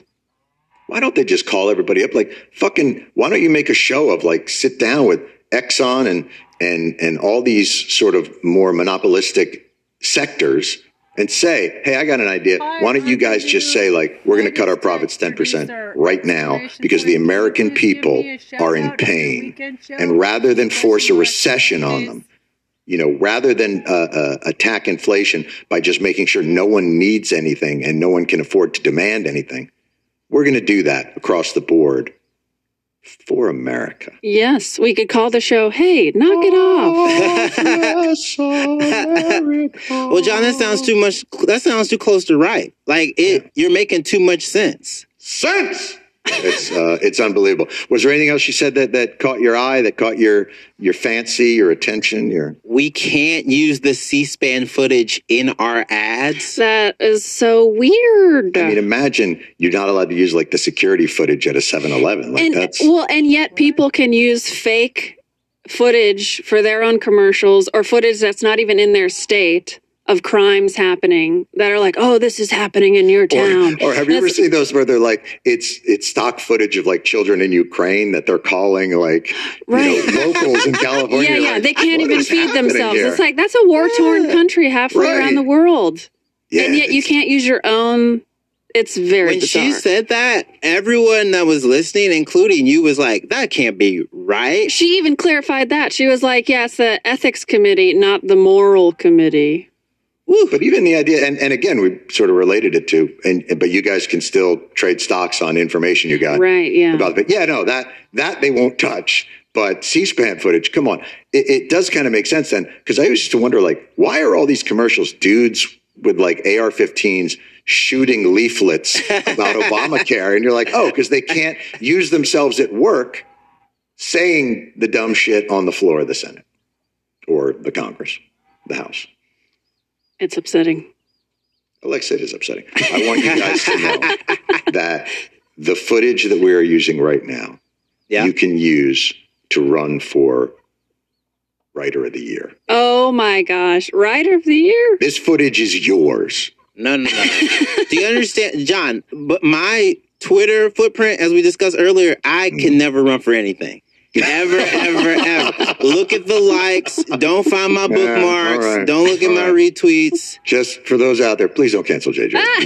When we talked about the N-word jumping up on Twitter, that was also me. I'm sorry. That was me just tweeting out, fuck this nigga, about Elon Musk. A lot. That's all I was. He's from Africa. I can say it. Let me say it. Let me get it off. We're going after him. Very nicely done. Oh yeah, and fuck Elon Musk. Fuck his dad. His dad fucked his stepdaughter. He's weird. What? You haven't heard what this? Did you just say? John, Elon Musk's dad had sex with his stepdaughter, had a baby with her, and the response was, "Yeah, things happen." Well, when you're a billionaire, I think that's I believe that's just called a family complication. What?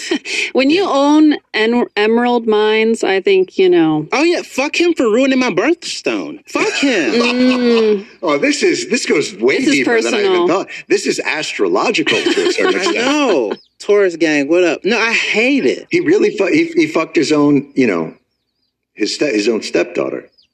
Now, let me ask you this. Is he a filmmaker? I was going to say. No, we're good.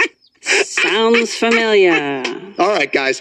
As always, a pleasure to talk to everybody. I want to thank Congresswoman Katie Porter of California for talking with us. Thanks to Jay Jordan, Alexa Loftus. Check out the prom. It's on Apple TV Plus.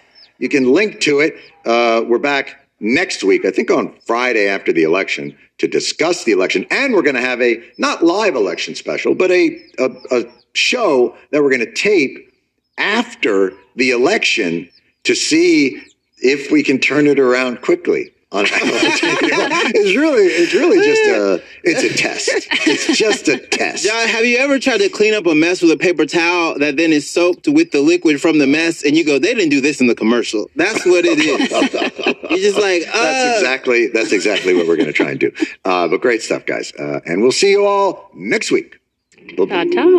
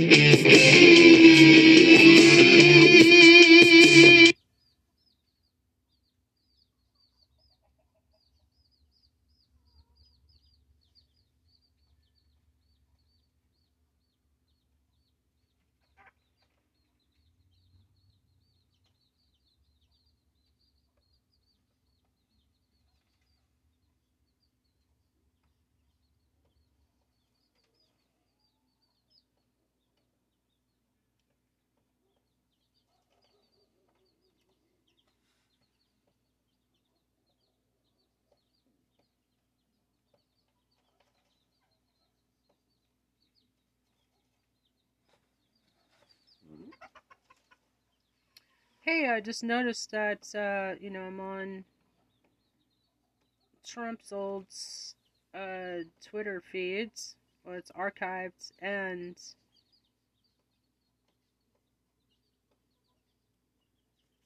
it only goes up to Christmas.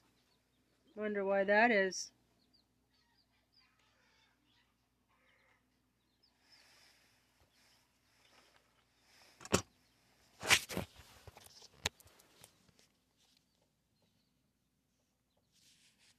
So thanks for listening in, and I hope you enjoyed that. Bye.